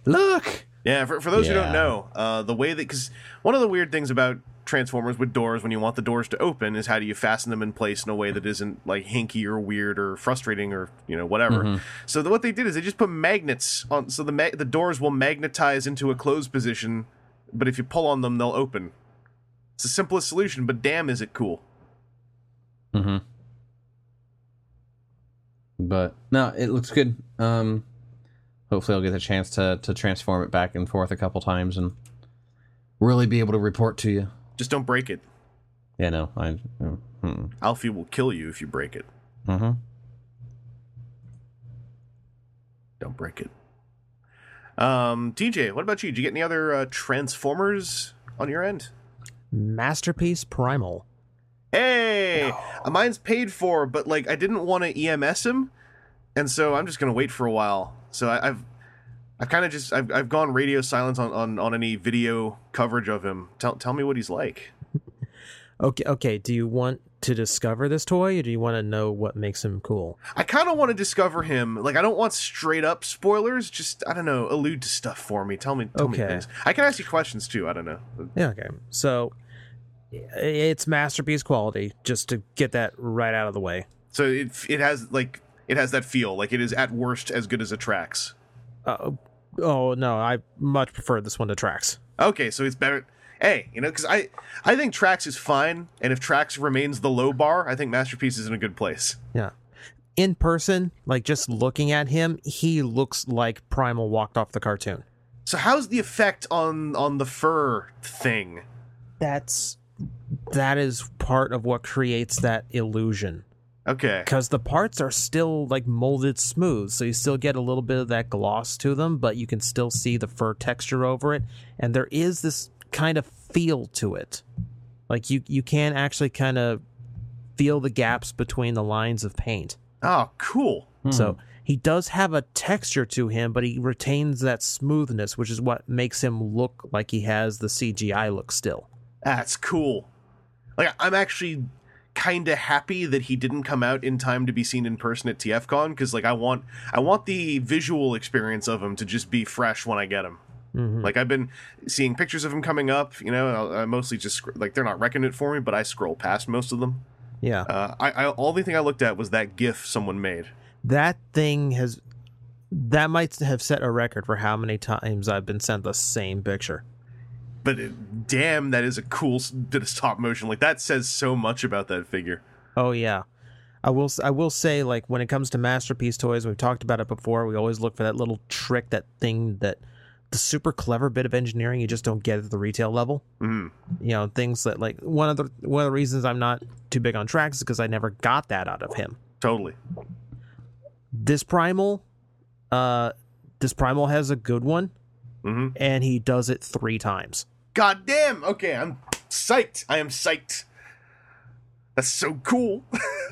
I was worried you were going to say that, like, maybe at worst the thing is he doesn't really have, like, a moment, but if he has, like, okay, yeah, that's great. That's great. So as far as, like, in-hand feel, I always talk about hand feel, I've often held Masterpiece Ironhide as like a shining example of like just excellent in-hand feel. Like, where would you put Primal as far as that regard? Primal does have a good feel to him. There's certain elements to him because of the beast nature that make him a little bit different. Mm-hmm. You know, the beast mode itself does have those little flaws because, of course, you know, there's just no hiding some of those components. Visually, totally, but like, do the components lock in the beast mode, or is it like, you know, stuff can shift around while you're messing with them? There are a few panels that do like to come undone a little bit when you're undoing, but it's not a deal breaker. It's nothing like major or anything. It's not like his back splits open. Yeah. When you're trying to, like, in particular, it's because the pegs inside of his shoulders, in order to get him from like vertical to, you know, gorilla stance, that's a really like tight peg in. Yeah. So because, you know, they're trying to keep the robot mode shoulders solid, but they still pop off so you can get them down on all fours. So, like, a few things can come loose when you're doing that, just because the connection points are so tight. But beyond that, yeah, still feels nice. You know, he's got ratchets where I need them, so that's always appreciated. That's a tweet I got where someone linked me to a video and said, "How do you feel about these ratchets?" And someone asking me that question with a link to a video made me not click the video, because I was like, if you're asking me that question, I have a suspicion I'm going to have a real fun time when I open that figure up. Mm-hmm. Oh, that sounds nice. Mm-hmm. The other big question I have about him, because I've seen this be a talking point, which I think is quite a reasonable one, all things considered.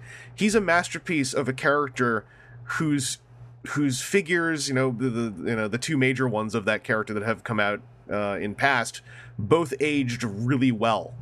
So would you say that Masterpiece Primal, is there anything about him that just categorically sets him a level above the previous Primals, or would you say that those figures still would be a reasonable enough representation of that guy, like if people are trying to save on money? If you've got the anniversary release of the Ultra class, that's still a passable figure. But like, I put out the tweet of like the two side by side, you know, and my reaction was, it is night and day. Because even if the end result kind of looks the same, they're going for a show accurate Primal kind of thing, the level of polish and the level of attention to the masterpiece is so much greater. And and the thing is, even though they accomplish the same thing, gorilla to robot, and even though you would think that's only done a certain way because, hey, it's a humanoid going into a humanoid, the transformations are vastly different. That's awesome. That was honestly one of my biggest worries, is that there is only so much you can, because, you know, his limbs are all doing something and ending up in the same place. Yeah. And so, you know, technically there is only so much one can do. Mm-hmm. Like, I will admit the arms pretty much do the original. They're pretty much the same. You know, aside from the fact that, you know, they don't have a big geared gimmick that's kind of messing with them the way the original one was. That's what I figured one of the big gains would be, is, you know, you're kind of ditching the chest pound forearm spin gimmick, you know, ditching a whole lot of that clickety weird internal engineering. Yeah, that's a big plus, not to collide with that every time you want to get him into a pose. Yeah. The legs are pretty different transformation experience completely. And the chest has some elements of the original, but again, there's plenty of new on him. What's really cool is, like, the legs being that different. That animated GIF is partly so cool because if the legs are very much different, I cannot tell from that animated GIF. Like, I can see how there's like some thigh chunk moving down to the lower legs, but like, it's not like that animated GIF is so nicely done. Like, it doesn't translate in a distracting way at all. And so it's like it was a way to see some stuff without really like seeing the whole picture. I was going to ask you how the face swaps are. The face swaps work pretty well. All right. Like, okay, well, I will admit I haven't tried swapping Primal's like robot mode face yet. But the gorilla one goes on and off pretty easily. Like, it's 2 pegs that hold it into place, and it's just pull on, push on. Sweet. So those work out pretty well. And, they do look like the face sculpts on the Gorilla mode, just excellent. Yeah, that thing looks gorgeous in every picture I've seen. Mm-hmm. And he has LEDs in his eyes, right? Yeah, he does. Okay. Is it like batteries included, or do you have to? No, I think the battery's not included because I've tried clicking him around, nothing clicks on. Yeah, I'm having that with Masterpiece Shockwave, is I have to go get some LR44s for his hand, and I kind of just don't want to right now. I'm like, if all the batteries should not include LR44s, it feels like it should be illegal to not include those. You never know. Yeah. It's a masterpiece. People keep them in box. You don't want to buy them 10 years later and find it all corroded inside. I guess. Like, man, I kept hoping they'd be taped to the inside bubble or something. Yeah, that Primal sounds like he's pretty darn sweet. Are you? I don't know if you got it, or if you got it, that's cool. But otherwise, are you thinking of getting that banana crate mace? No. I got this because it is like the Primal I saw on TV, and that Primal didn't have the mace, so I'm not missing it right now. I am very proud of them for after a joke I made, I think on a podcast a while ago, or last couple weeks, they got the banana in there somehow. Mm-hmm. They got the little dub reference in there. He finally gets his banana. But yeah, DJ, it sounds like that is a solid stinking figure. Oh, it is. Is it giving you hype for Cheetor? Very much so. Because Cheetor is one of those I think needed it way more than Primal did, so I'm really eager to see how he came out now. Yeah, me too. And I think it says a lot that for the rest of the cast, like they just sort of re-released Rhinox and Rat Trap, because and Waspinator. Like, to me, that said, like, those 3 characters, we feel we've done what we're gonna do, so we're just gonna give you 2 to finish them off. Yeah. Well, to be fair, like, well, that depends. We haven't seen like. We don't really have like a size comparison of Cheetor just yet, so I don't know how that came out, but it feels like like Rhinox and Rat Trap can wait a while because let's be fair, they're pretty low on the list even if you are focusing on Beast Wars for a little bit, because like Megatron and Dinobot are gonna be way higher on that priority. Yeah, I'm really hoping that, like, if they're gonna do 2 guys to match up in the line with Primal and Cheetor, it would be those 2. I mean, that cheats a little bit because Dinobot was hardly ever really a Predacon, but like those 2 needed as much as Primal and Cheetor needed. Well, hey, even Hasbro did that. Universe 2 came out. We want to do a new Cheetor. We'll put in a Predacon Dinobot for him to fight. Yeah. And hey, you know who else needs a new toy? It's Dinobot. Oh yeah, that Dinobot needs replacing. Yeah. Oh man, that's cool. I'm glad that guy turned out really well. You got any other major things about him you wanted to cover?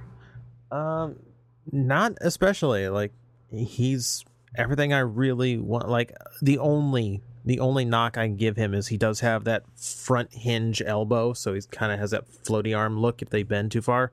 Yeah. Like, I've seen where toys have like a faux elbow that could extend out or stay in place. That would have helped that a little bit, but like that's a nitpick at this point. Yeah, like, I mean it's a compliment to a figure if that's like on the highest priority of like downers. Yeah, because like if they could have had something where some internal elbow stuff was maybe like a disc of it was sculpted to go into the forearm so it would reveal as you bend the elbow, that would have been really cool. But yeah, that's exciting. Because I think I'm gonna wait until Inferno drops and then ship the box of Inferno and Primal, just to save on $10 or $15. Yeah, but that just means I'm going to be even more excited when that shows up because ideally Inferno will also have some of that really good engineering feel. I hope he does. If he doesn't, that would be a bummer. So it'd be nice to get a 2-shot of that. Any other Transformer stuff on your end? No, that'd be it. Alrighty.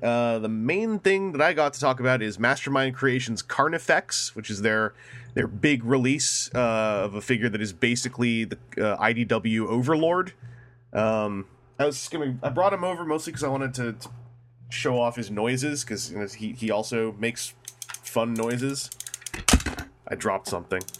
That's a fun noise. That's a fun noise. This is dropping a piece of him next to the microphone. His shield fell off his shoulder because I was waving him around. But his shoulders are full of those like really buttery smooth ratchets, and then his hips are as well, with slightly clickier outward ratchets.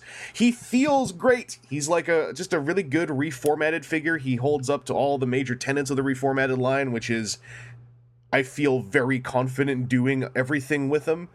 He looks great. He's very tall, but he's not actually too heavy. Like a lot of his weight's set in his legs, but he's not super duper heavy because he is just all plastic. And he looks heavier than he actually is. It's just a great figure. Like if you like IDW Overlord, this is worth picking up because he is very much meant to represent that character in a lot of ways. His transformation, I think, is really fun. I say this, I cheated a little bit. When I got him and transformed him, I just turned on Wotafa's video, because that video is one of the best representations of how to get through the shoulder transformation. And once you do it once, it's incredibly easy to do afterwards. Like the shoulders have flummoxed a lot of people because you need close-up sequential images for those that the instructions just don't provide. And seeing someone go through them as slowly and clearly as Wotafa does, it's trivial to get through them after that. Like it's a very clever system of how they work. The thing that's intimidating about them is there are like 3 moving hinges inside the shoulder pads to transform them, but there are also like 3 other moving hinges in them for the sake of posability, and the posability hinges don't really get used for transformation and vice versa, and that's the thing that can confuse you if you don't know that and haven't seen how they work. Like, once you know what hinges do what, it's like, okay, so I don't feel like I have to use this hinge as well to transform it. It becomes way easier. 2 vehicle modes are pretty darn strong. The combined vehicle mode is actually my favorite part, because like the tank splits in half and then can just plug onto either side of the jet mode as like gigantic treaded fast packs. It's just a good toy. It's a really good toy. All my nitpicks with it are, again, the kind of things where if this is the worst stuff I have to say, then this toy is doing a pretty good job. And it's weird to say this about Overlord, but my biggest problems are that I wish his combined jet mode was something that the robot could just transform into, because you still have to pull the legs off. But that means that one of my complaints about an Overlord toy is that there's parts forming. And I don't know how I feel about saying that, because the other main complaints are that his gun and his shield are integral parts of the alt mode, and you have to parts form them on and off of him, and there's nowhere to really store them on his robot mode except for the one place they're supposed to go. Like, the shield can go on his shoulder or his forearm, but there's nowhere for the gun to go if he's not holding it, and you can't like put the shield on his back or anything. And again, I feel kind of weird of saying that those are problems, because those are all kind of integral to an Overlord in the first place. So I don't know. It's like all my problems with him are problems I would have with Overlord. So I'm very at a crossroads about how to really encapsulate it. All that said, like, I think he turned out great. Also, when you open his chest flaps, there are like little Macross missile spam pods, but you can pull those out really easily, and it leaves a thing that looks exactly like the kind of socket a Power Master would go into. Will a Power Master actually fit in it? Oh no, these are smaller than a G1 Power Master slot. Okay, but I didn't get good enough of a look at it at TFCon. The people that had him there of what the size was. The idea is that they might do an add-on kit of 2 Power Masters and replacement thighs that are white, and then like a more G1 looking head. And so it's like, if you don't like IDW Overlord, you can get this add-on kit, and it will make him into G1 Overlord. Yeah, like, I guess as far as non-parts forming problems, a halfway parts forming problem I have that goes beyond that is he's got these 2 swords that can store on the side of his shield, and they kind of turn into the sides of the beak of the jet mode. and you can't really leave them attached to the shield through transformation very easily. It's so hard to transform them with those attached to the shield. You really should pull them off and reattach them at the end. So it's kind of like the shield parts forms, but then there are two pieces of the shield that also have to parts form. If you just leave the swords to the side altogether, it's almost okay, but the swords do so much to help the jet mode, you kind of have to put them on. So that's where the parts forming is to a degree where it's completely on topic, but I wish it was a bit more integrated. The only other thing is his smiling face has a strip of white paint app across the bottom lip. It looks like it might be a somewhat overzealous attempt to highlight his lower lip. It also looks like it might be meant to be exposed teeth, but the sculpt doesn't have the lips open. They're like in a closed lip smile. So I don't know. These are the problems with the toy. These extremely nitpicky things. As a core, the core of the figure, the feel of the figure is super friggin' rock solid. It's totally reformatted standard. He's not like a weaker feeling piece like Anubis or Synicus. They went all out on the build quality, so it turned out great. It's really good. It's definitely one of my top figures of the year. I don't know if it's figure of the year, but it's among the top. If you liked IDW Overlord, like, this is meant for you. So I was happy with this thing. And that about does it for my own topic, what I got this week. I'm trying to remember what parts of my TFCon haul I went into detail on and what I didn't, but some of it I also still haven't really messed around with that much. So that's that. Aaron, anything off topic on your end that you picked up? Trying to think. Got a new TV. Upgraded from a 42-inch to a 55-inch for the living room. And I didn't realize until after we got it how much smaller that older TV was. That's the thing with monitors, right? They're fine until you get a bigger one. Right. And it's not even like, I think, I was doing, there's like some ratio that you're supposed to do of like the diagonal distance across the TV is supposed to be like 2.5 times the distance that you sit from it or something like that. And this is a whole lot closer to that than what the other TV was. And yeah, it's about right. Huh.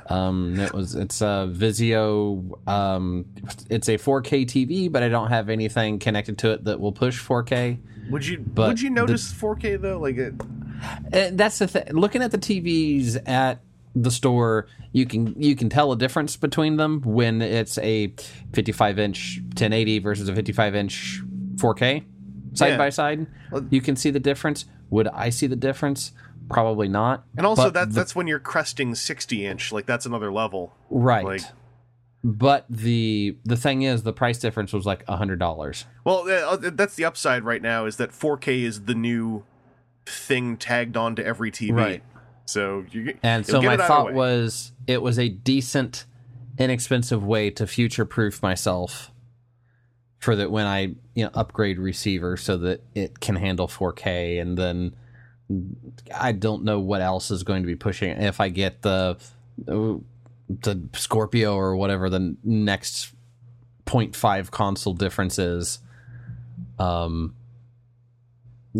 I may get some 4K content or upscaled 4K a little bit more, but it was, the price differential was minimal for something of that. So that's how I ended up with a smart TV. When I wanted a new TV, this is also a smart TV, so that's the other thing. So like, while we had everything broken down for Extra Life, I thought, okay, well, I'll take the 55-inch. And I was like, I don't want to pack up the 55-inch, even though I'm only going a couple blocks. The 42-inch mostly fills up the back seat of the truck. I don't know if I want to do the even bigger one. And then I was like, well, I'm going to have my computer monitor. That's got HDMI. I'll just, the couple times I'm going to play on console, just connect that. And so we had everything broken down the night before and set up there. And they're like, man, it'd be nice if I had something to oh, wait a second. Open up, Netflix on my phone. And since it's the smart TV connected to the same network, I can just bounce it from the Netflix app to the TV. And was like, oh, we can just keep watching Netflix and not have to use the Xbox to pass it through. That's cool. I don't even have to use a phone. Like, there was a Netflix app on my TV when I got it, and a Netflix button on the remote control. I just had to log in, and now if I push the Netflix button, it just knows it's me. So, yeah, ours does have that, and we can fight through it. However, then we're using, like, if you want to search for something that you want to watch, it's the worst up, down, left, right for keyboard. It would be. So it's just a whole lot easier to just fire it from the phone. It would be, except the Netflix, at least on my TV, the Netflix app has gotten really good, and I don't know specifically how. I think it's a lot of search algorithms. I never have to punch in more than about 2 or 3 letters before I can already see on the grid next to the search, like the thing I'm looking for. Mm-hmm. So it's like, because it is terrible to type on a TV remote control, but if I wanted to watch like Deep Space Nine, I'd have to put in DEE and it would be right there. Right. So it's like, it used to not be that good, but that app, it's actually spooky how that app updates itself. Because sometimes I turn my TV on and like the app's different, and I'm like, because I usually try to make apps ask me to update them first, just as a certain means of wanting to have control over my technology. But I can't do that with my TV. And so my TV sometimes just updates itself, and it freaks me out. Mm-hmm.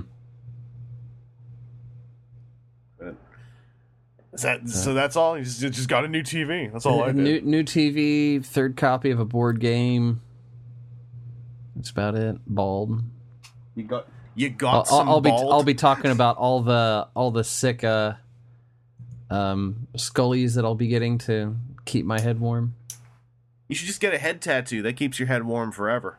Yeah, sure. Yeah, that's not happening at all. So a huge tattoo of your own face. So when you lean your head down, it's still you looking at people. Sure. That's what I'd do. I wouldn't do that, actually. DJ, any off-topic stuff on your end? Yeah, I got a few things. How many times have I said on your... I say that constantly this week. I'm saying that all the time. Mm-hmm. I'm really disappointed. Sorry, anyway. Get vocabulary. Yeah. I dipped into the Sentinel thing for the first time with a 4-inch-nil Megaman.exe. Nice. I really want to pick up one of the 4-inch-nil figures. I just haven't yet. No, I figured this is my first foray. It's going to be Mega Man. It's the Battle Network design for him. Yeah, I heard that one turned out better than the classic one. That's unfortunate. See, I didn't go for the classic one because, like, the thing for Mega Man for me is just, like, how smooth that design looks. Yeah. So to have that many cuts for all the joints and really deep, obvious cuts. Like, the figure art's got a bunch of them, too, but it kind of blends better. Yeah, because this is all third hand. This is just me reading Twitter mostly. But from what I saw, the classic one, because I'm cool with the cuts if it means, like, superposability. The problem with the classic one is his neck joint is so engineered that the way I heard it described by multiple people is there are too many moving parts. And then on classic Mega Man, despite all that, his head still does the thing where it tilts when he looks from side to side. Because his head sculpt gets in the way or something. So, like, his head still tilts when he looks left and right, even though there are a bajillion moving parts in his neck. Like, it just sounds like it ended up being the lemon of the line so far. Okay, for the EXE version, I had a lot of problems with his neck, too. I heard just in general between the two of them, over-engineered neck was the most common thing. Yeah. Well, I don't think it's so much as over-engineered, because, okay, so the way the neck piece itself has 2 pegs on hinges. Mm-hmm. So, peg into the head, it can hinge back and forth there, and then peg into the body, hinge back and forth, and it can twist on both of those pegs. So you think that'd be a lot of range of motion.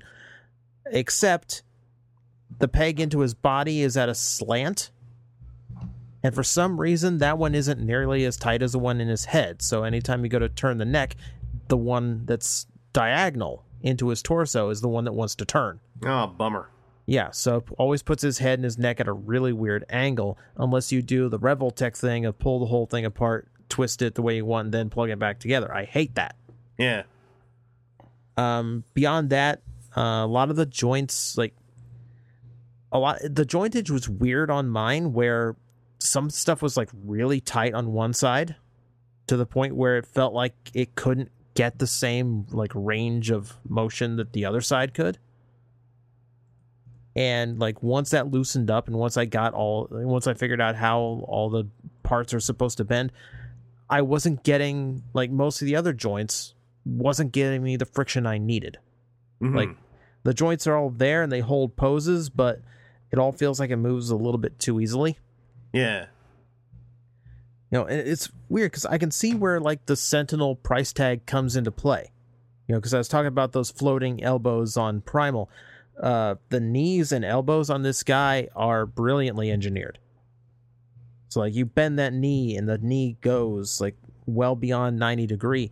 And not only is there like a stretched knee that comes out, but at the base of that stretched knee, there is a cap that covers up the gap in the top of his boot. Cool. So yeah, he's got a lot of little engineering there to make that as seamless as it can get. Mm-hmm. So I can see where there's a lot of little bits of extra engineering in there. You know, at the same time, he's got a bunch of swappable arms and weapons he can do, and they do not want to stay pegged into his arm for anything. That's a bummer. Yeah, like just for, again, like things pegging in at odd angles. He's got this little hook of plastic that's supposed to go over the back of the elbow and kind of complete the look on the back side of the arm. But what it's doing is forcing the attached arm out of the actual socket. So, like, I'm trying to keep his sword intact, and I have not once been able to get his elbow to bend without that sword kind of popping off and having to reposition the whole thing. I want to, because it's hard for me to really get into this over audio also without having the toy. I'm curious about the materials used, because it seems like a lot of things that are going wrong are plastics not playing with each other the way that they would in a perfect world. I'm not sure so much about that. Like with you know, like with some joints being tighter than others, with the wrong neck peg holding tighter than, you know, the one you want to move, etc. Yeah, it just feels... I don't know if it's so much material. It just feels like the engineering wasn't quite worked out. Yeah, because some of those parts seem like if different receiving sockets were different kinds of materials or something, like... Because some of that stuff reminds me of figures that are made entirely out of, like, PVC. Not like in the squidgy way, just like... There was a period where, what's a good example? There was like a Ray Dean that was made once entirely out of plastic, but all the materials didn't really play with each other that nice. And so all of his joints just felt very wrong. Mm-hmm. Like, it's hard to put to words, but... Yeah, this actually really makes me want to mess with one even more, because I totally know what you mean by those problems, but I want to know, like... I want to know if it was like an on-paper engineering thing that could have been improved, or if it was just if different plastics were used in conjunction with each other. Like, for me, it was really disappointing because, like, Sentinel has a particular price tag. Like, for a little 4-inch guy here, this was like $36. Yeah. And, like, I think, like, at least a third of that comes in the display base that he has because it's freaking heavy. Yeah. Like, there's no level of earthquake that's going to make that toy topple over. It's such a shame that there's still this up and down with Sentinel, because, like, when they're good, they're friggin' good. But it's almost like when T-Rex isn't... Unless T-Rex was involved in 4-inch-nal, I'm not sure. But, like, if you don't see T-Rex's name on something, it's almost like that's the sign to wait and see if you know, it goes well with other people. Yeah.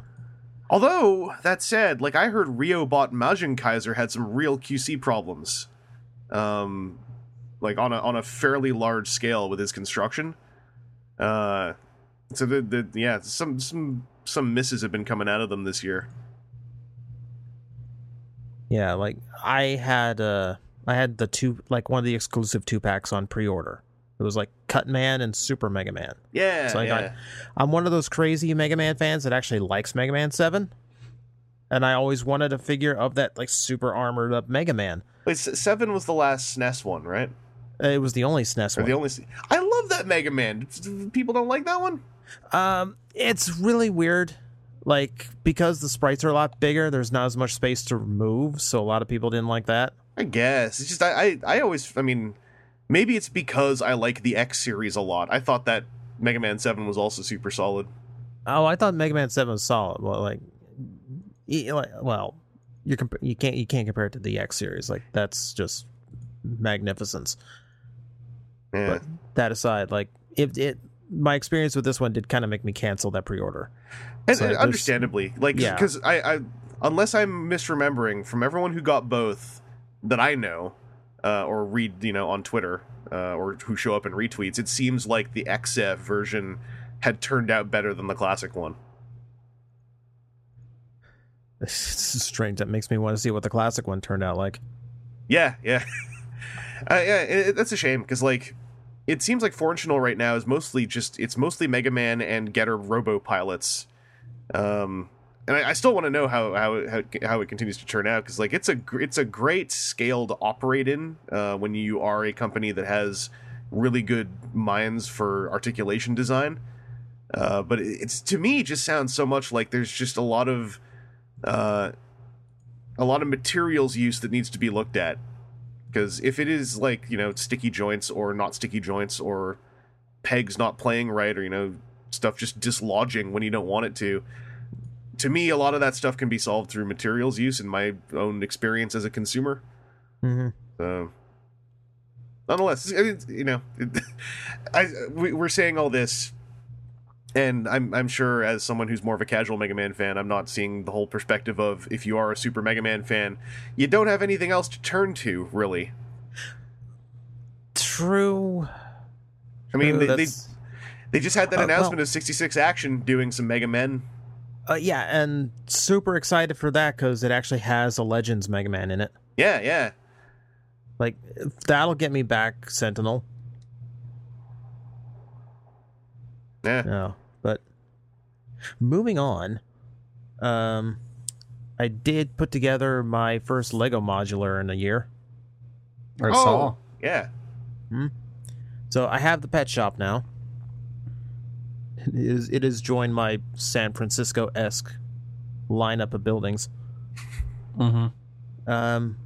Well, I'm quite happy with it. Like, I always love building these things from the ground up. Like, I have so much more fun, like, actually constructing the buildings than, like, Batman vehicles or whatever.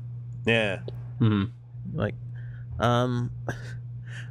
there's part of me that's kind of interested in, like, the idea that, like, the big thing that this one, like, aside from, like, how complex the pet store itself is, there's this amusement to me that it's offset by the fact that one of the buildings is just empty and being painted. Mm-hmm. This is like, it's getting moved into. That's moving boxes. There's moving the boxes. Guy painting. Yeah. The instructions want me to, like, have him painting diagonally, which is kind of a questionable approach. That's why it's still not it's finished. it's that first layer of paint, man. It's just get it on there.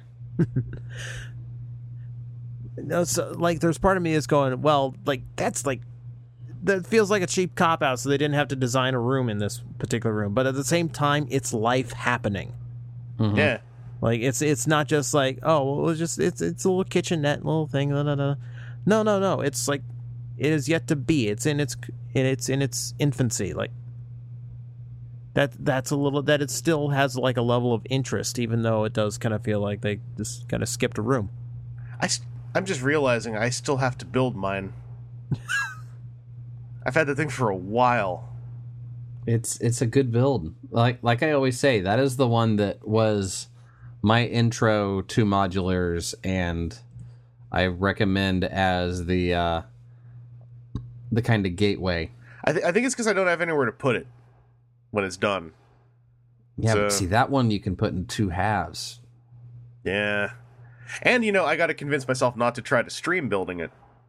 Yeah, that is a dumb thing to do. I'm convinced again. Now I just need a place to put it. Yeah, I had to clear off a shelf just so I could have all the buildings together now, which looks amazing. Mm. Like, that, it's just impressive to see that many bricks. Just like the knowledge that I put all of that together. Yeah. There's just something really cool about seeing it all in this one massive block. Well, and the modulars are, like, the most, like, there's the most intention for that visual in them than any other Lego thing, right? Mm-hmm. Like, they're meant to be lined up and to look impressive when lined up. And Have any of them been discontinued lately, or are they still... Modulars, the last one to fall off, I think, was the Pet Shop. Is it discontinued? Yeah. Yeah, they only have like 3 or 4 going at any one time. Well, I just bought the Pet Shop. Like, did you buy it in a Lego store? And at a Lego store? No, that was online. Online on the Lego shop? Yeah, so it might have been leftover stock. I don't think it's on the in the catalog anymore, because I'm getting them like freaking bi-weekly now because it's coming up to holiday time. Yeah, me too. It's like, hey, really, in case the last one disappeared, here's another one. No, it's cool. We're good, right? You one of those? Enjoy it. I know they're gearing up the next one in January, so I would imagine. Yeah, I would imagine if it's not canceled by now, it's probably getting discontinued very quickly. Trying to find season or buildings, interests buildings. Sorry, I'm actually doing research during a podcast, which is always... We've had math, we've had research. We're all squinting at you right now with a big frown. Detective's Office, Parisian Restaurant, Palace Cinema. Pet Shop is still on the list currently, but I think that is the oldest. I got a feeling like because it has the 2 buildings, the Pet Shop, they might just keep around for a while. Well, the thing is, so keep around for a while, it's... Like, they just discontinue them once they're out, basically. They have one production run. It's the reason why the Tower Bridge is held on for so long. Oh, okay. Because, like, they made them, they still have them in stock, and it's... I would believe that it's like once it hits whatever balance point of we don't have enough around to support every store to have them, then that's when they discontinue. Oh, okay. Because I mean, even then though, I've got to assume the Pet Shop must have had a big production run, because you're not the first person to tell me that that's like one of the most recommended intro ones as far as modulars. So like I mean, I don't have any data, so there's that. But I tended to assume that a lot of people buy the Pet Shop. Well, eventually they do have to kind of make way for new ones. Yeah. Because like they've already got 4 other modulars in production right now, and a 5th is coming out in January, aside from the Pet Shop.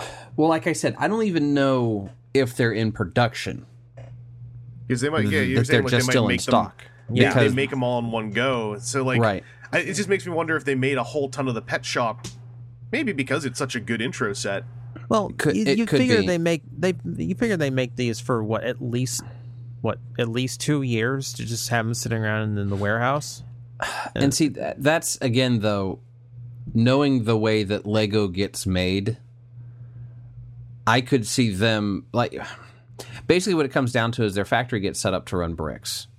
And if they know it's upcoming, of course they're going to make what they're going to make, but the same like red 2x2 standard brick that gets used in 8 pieces, that may all come off of the same line from the same run.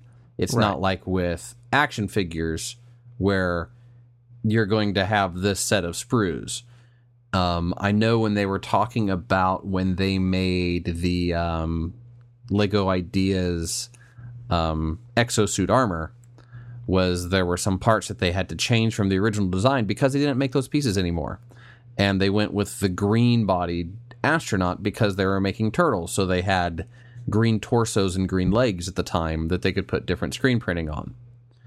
So I know that they have to work within the confines, for the most part, of the molds that they have. They've been able to make a couple of new things and do things with new colors for modulars, and they also often will talk about that in their videos of like, hey, first time ever this is in XYZ colors. But at the same time, I don't think that they have some place that's still churning out Palace Cinemas or Parisian restaurants or even detectives' offices. Maybe the Brick Bank will get an additional run in its first year, but after that, they've moved on from that hardware and those molds, and it's probably a whole lot easier for them just to say, okay, we're going to make 100,000, and that's it. If it sits in a, distribution warehouses in 2 or 3 places, that's okay. Because there was the fire station, I think, or the Town Hall maybe got retired more rapidly than a normal like 5-year cycle. Mm. And it was it was the fire station. It was like that was, the first that actually I think was branded as like in the modular style, where the first one was like a one-off thing, and then it was a Lego Creator thing, and then it kind of bounced before it found a home. And it was like, yeah, that was a super popular one, and as soon as they became super popular, it went away. And it's not like they could just... It's not like there's a mold for them to fire up and produce more. There are quite a few molds. And then they got to be using that color too, because, the brick bank has that seafoam green. And if there's nothing else using that seafoam green, then are they going to go and order a bunch of that ABS just for one part? Probably not. I still think it's really weird that the pet shop is still around. Yeah, I do too. With all those reasons, the more that I learn about Lego production, the more I don't believe the pet shop is still around. There's part of me that also thinks that among the ones that are out, the pet shop is probably the least interesting, and probably the one that especially new people to the modular sets would be avoiding more often.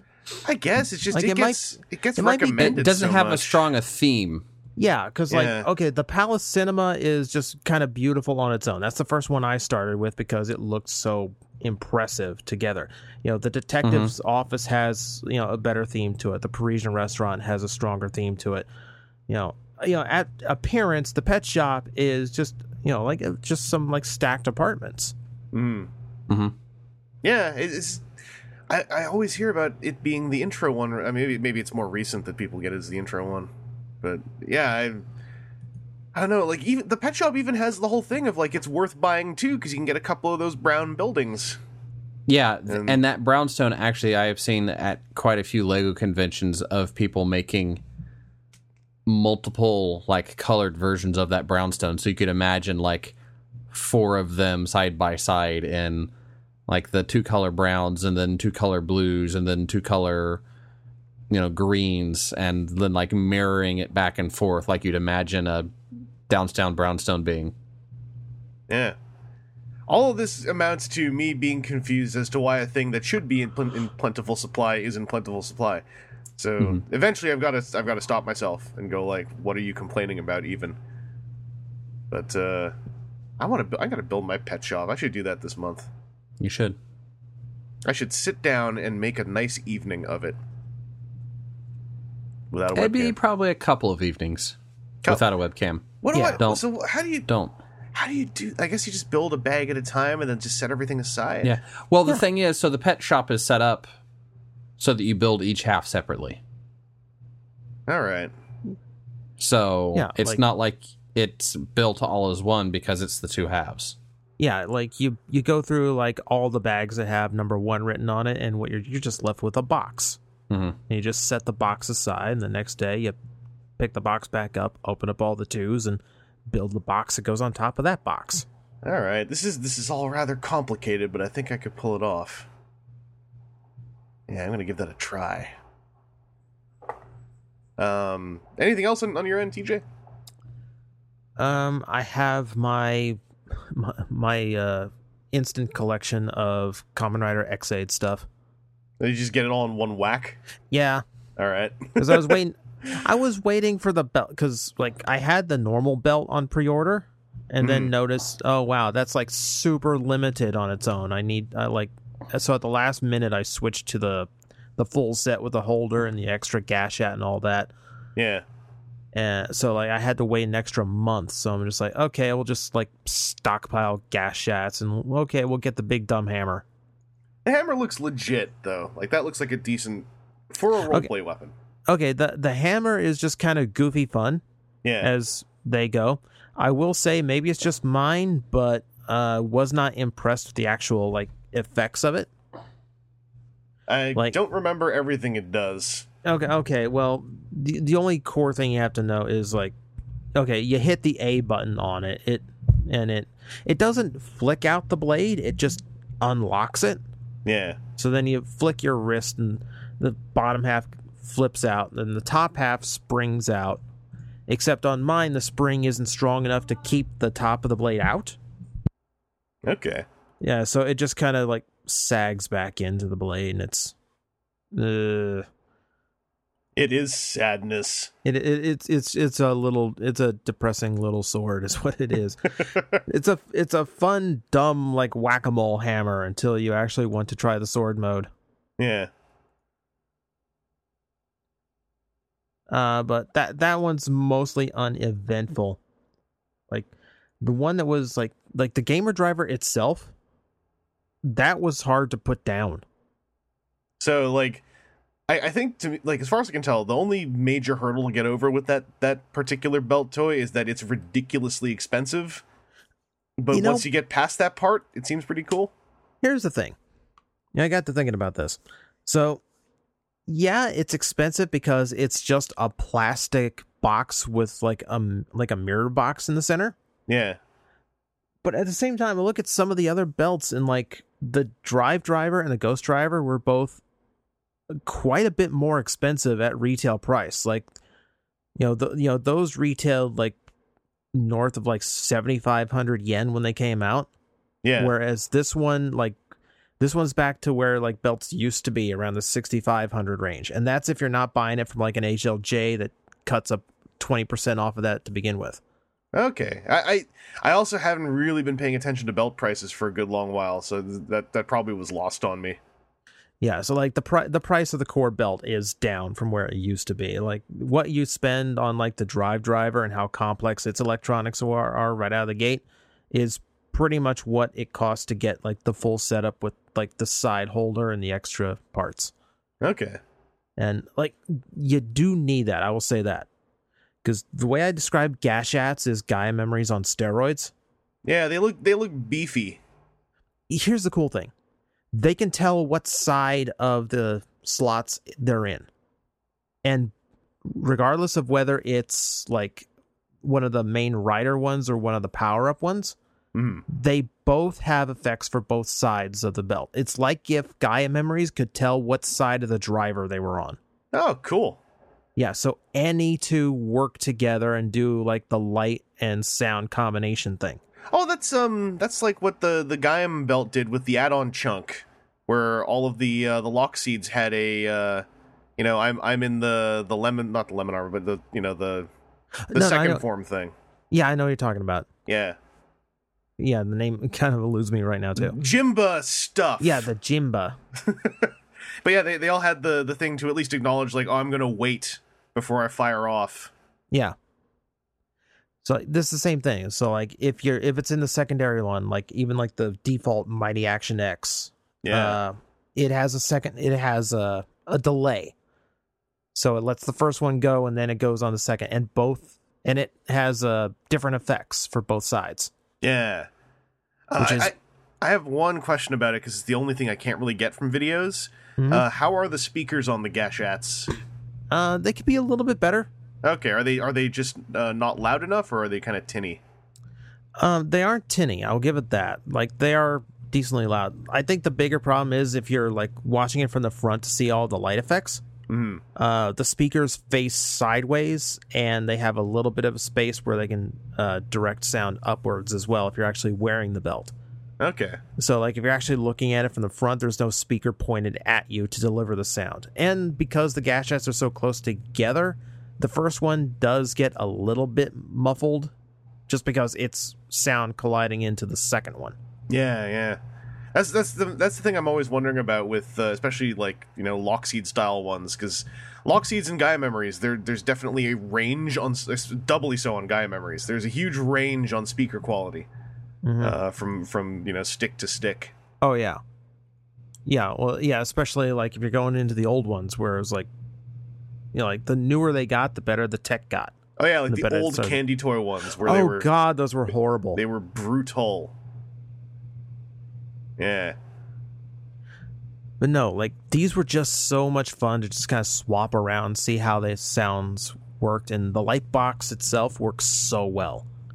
Yeah. Because it's like it doesn't blend the colors at all. It's just like this perfect projection of the two. So you get this interlaid color effects if you've got the right ones in. And that does carry in video, and that's I think probably the highlight of that whole gimmick is having that sort of pseudo 3D effect of the colored layers stacking on each other. It hits a thing in me really well. Like, it looks super cool. Yeah.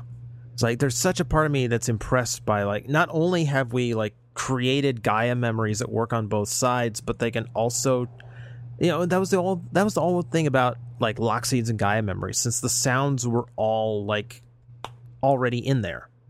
That since it was all self-contained within the gimmick toy itself, you could just make them forever and just make whatever sounds and everything you wanted. Since all of it is in these now, including the visuals, you can literally do anything for as long as you want. Like, it is just like a massive range. If I knew the kind of paint that caught the light and shined like the color through, you could just like wipe the paint off of these and just make your own. Just make whatever display image you wanted in it. Yeah. Like, it's a really fun gimmick. It makes me super excited about the Legend Rider stuff. Because whenever you have one of these gimmick lines where stuff is self-contained, it seems like there's 3 times as much passion into setting up the soundboards for callback items. Oh yeah, there's such a part of me that wants that double set, you know, where you have a Cyclone and a Joker Gashat. Yeah. Like you could work them just like the old ones. You could flip them around. You could have like the purple side and the green side in the display. Yeah, there's just it.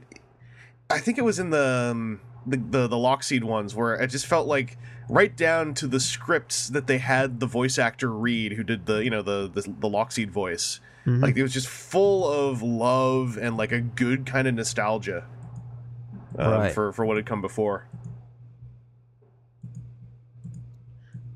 You know, the belt itself is like some of the most fun I've had with the Rider belt, and like just satisfying in a way that some like the Ghost Driver didn't really have. Yeah. Like, because there's something really satisfying about the Gashats. Like, as soon as you plug it in, it just starts the sequence and there's nothing you have to do. Yeah, like, it's this really satisfying kerchunk, and then all of it just happens.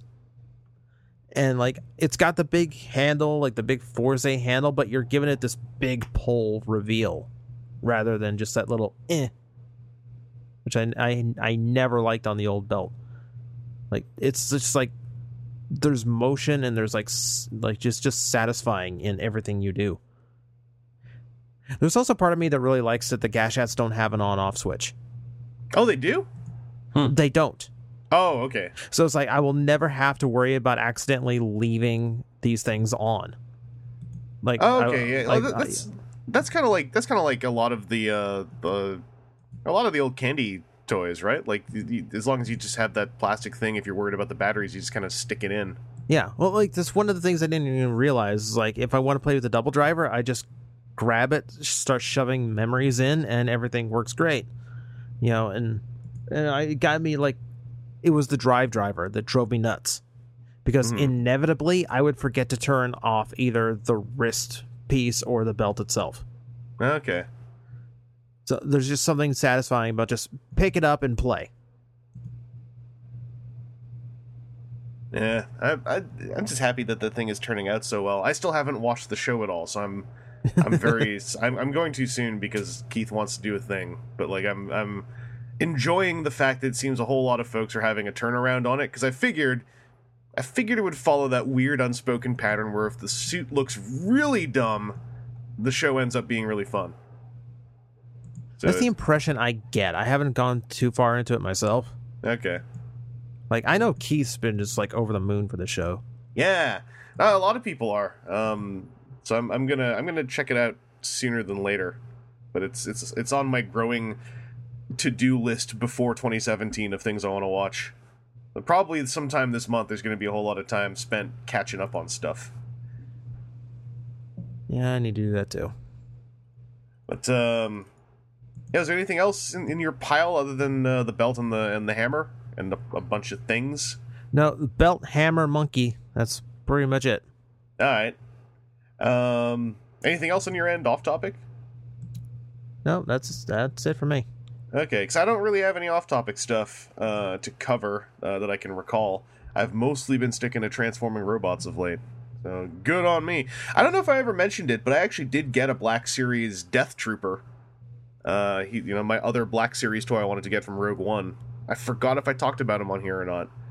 But he's fine. He's pretty good. He's better than the Black Series First Order Stormtrooper. He says this really weird thing where it's given how good the sculpts tend to be on these things, I got to assume it's intentional, but the Death Trooper is really tall and thin and gaunt and lanky. And it's weird.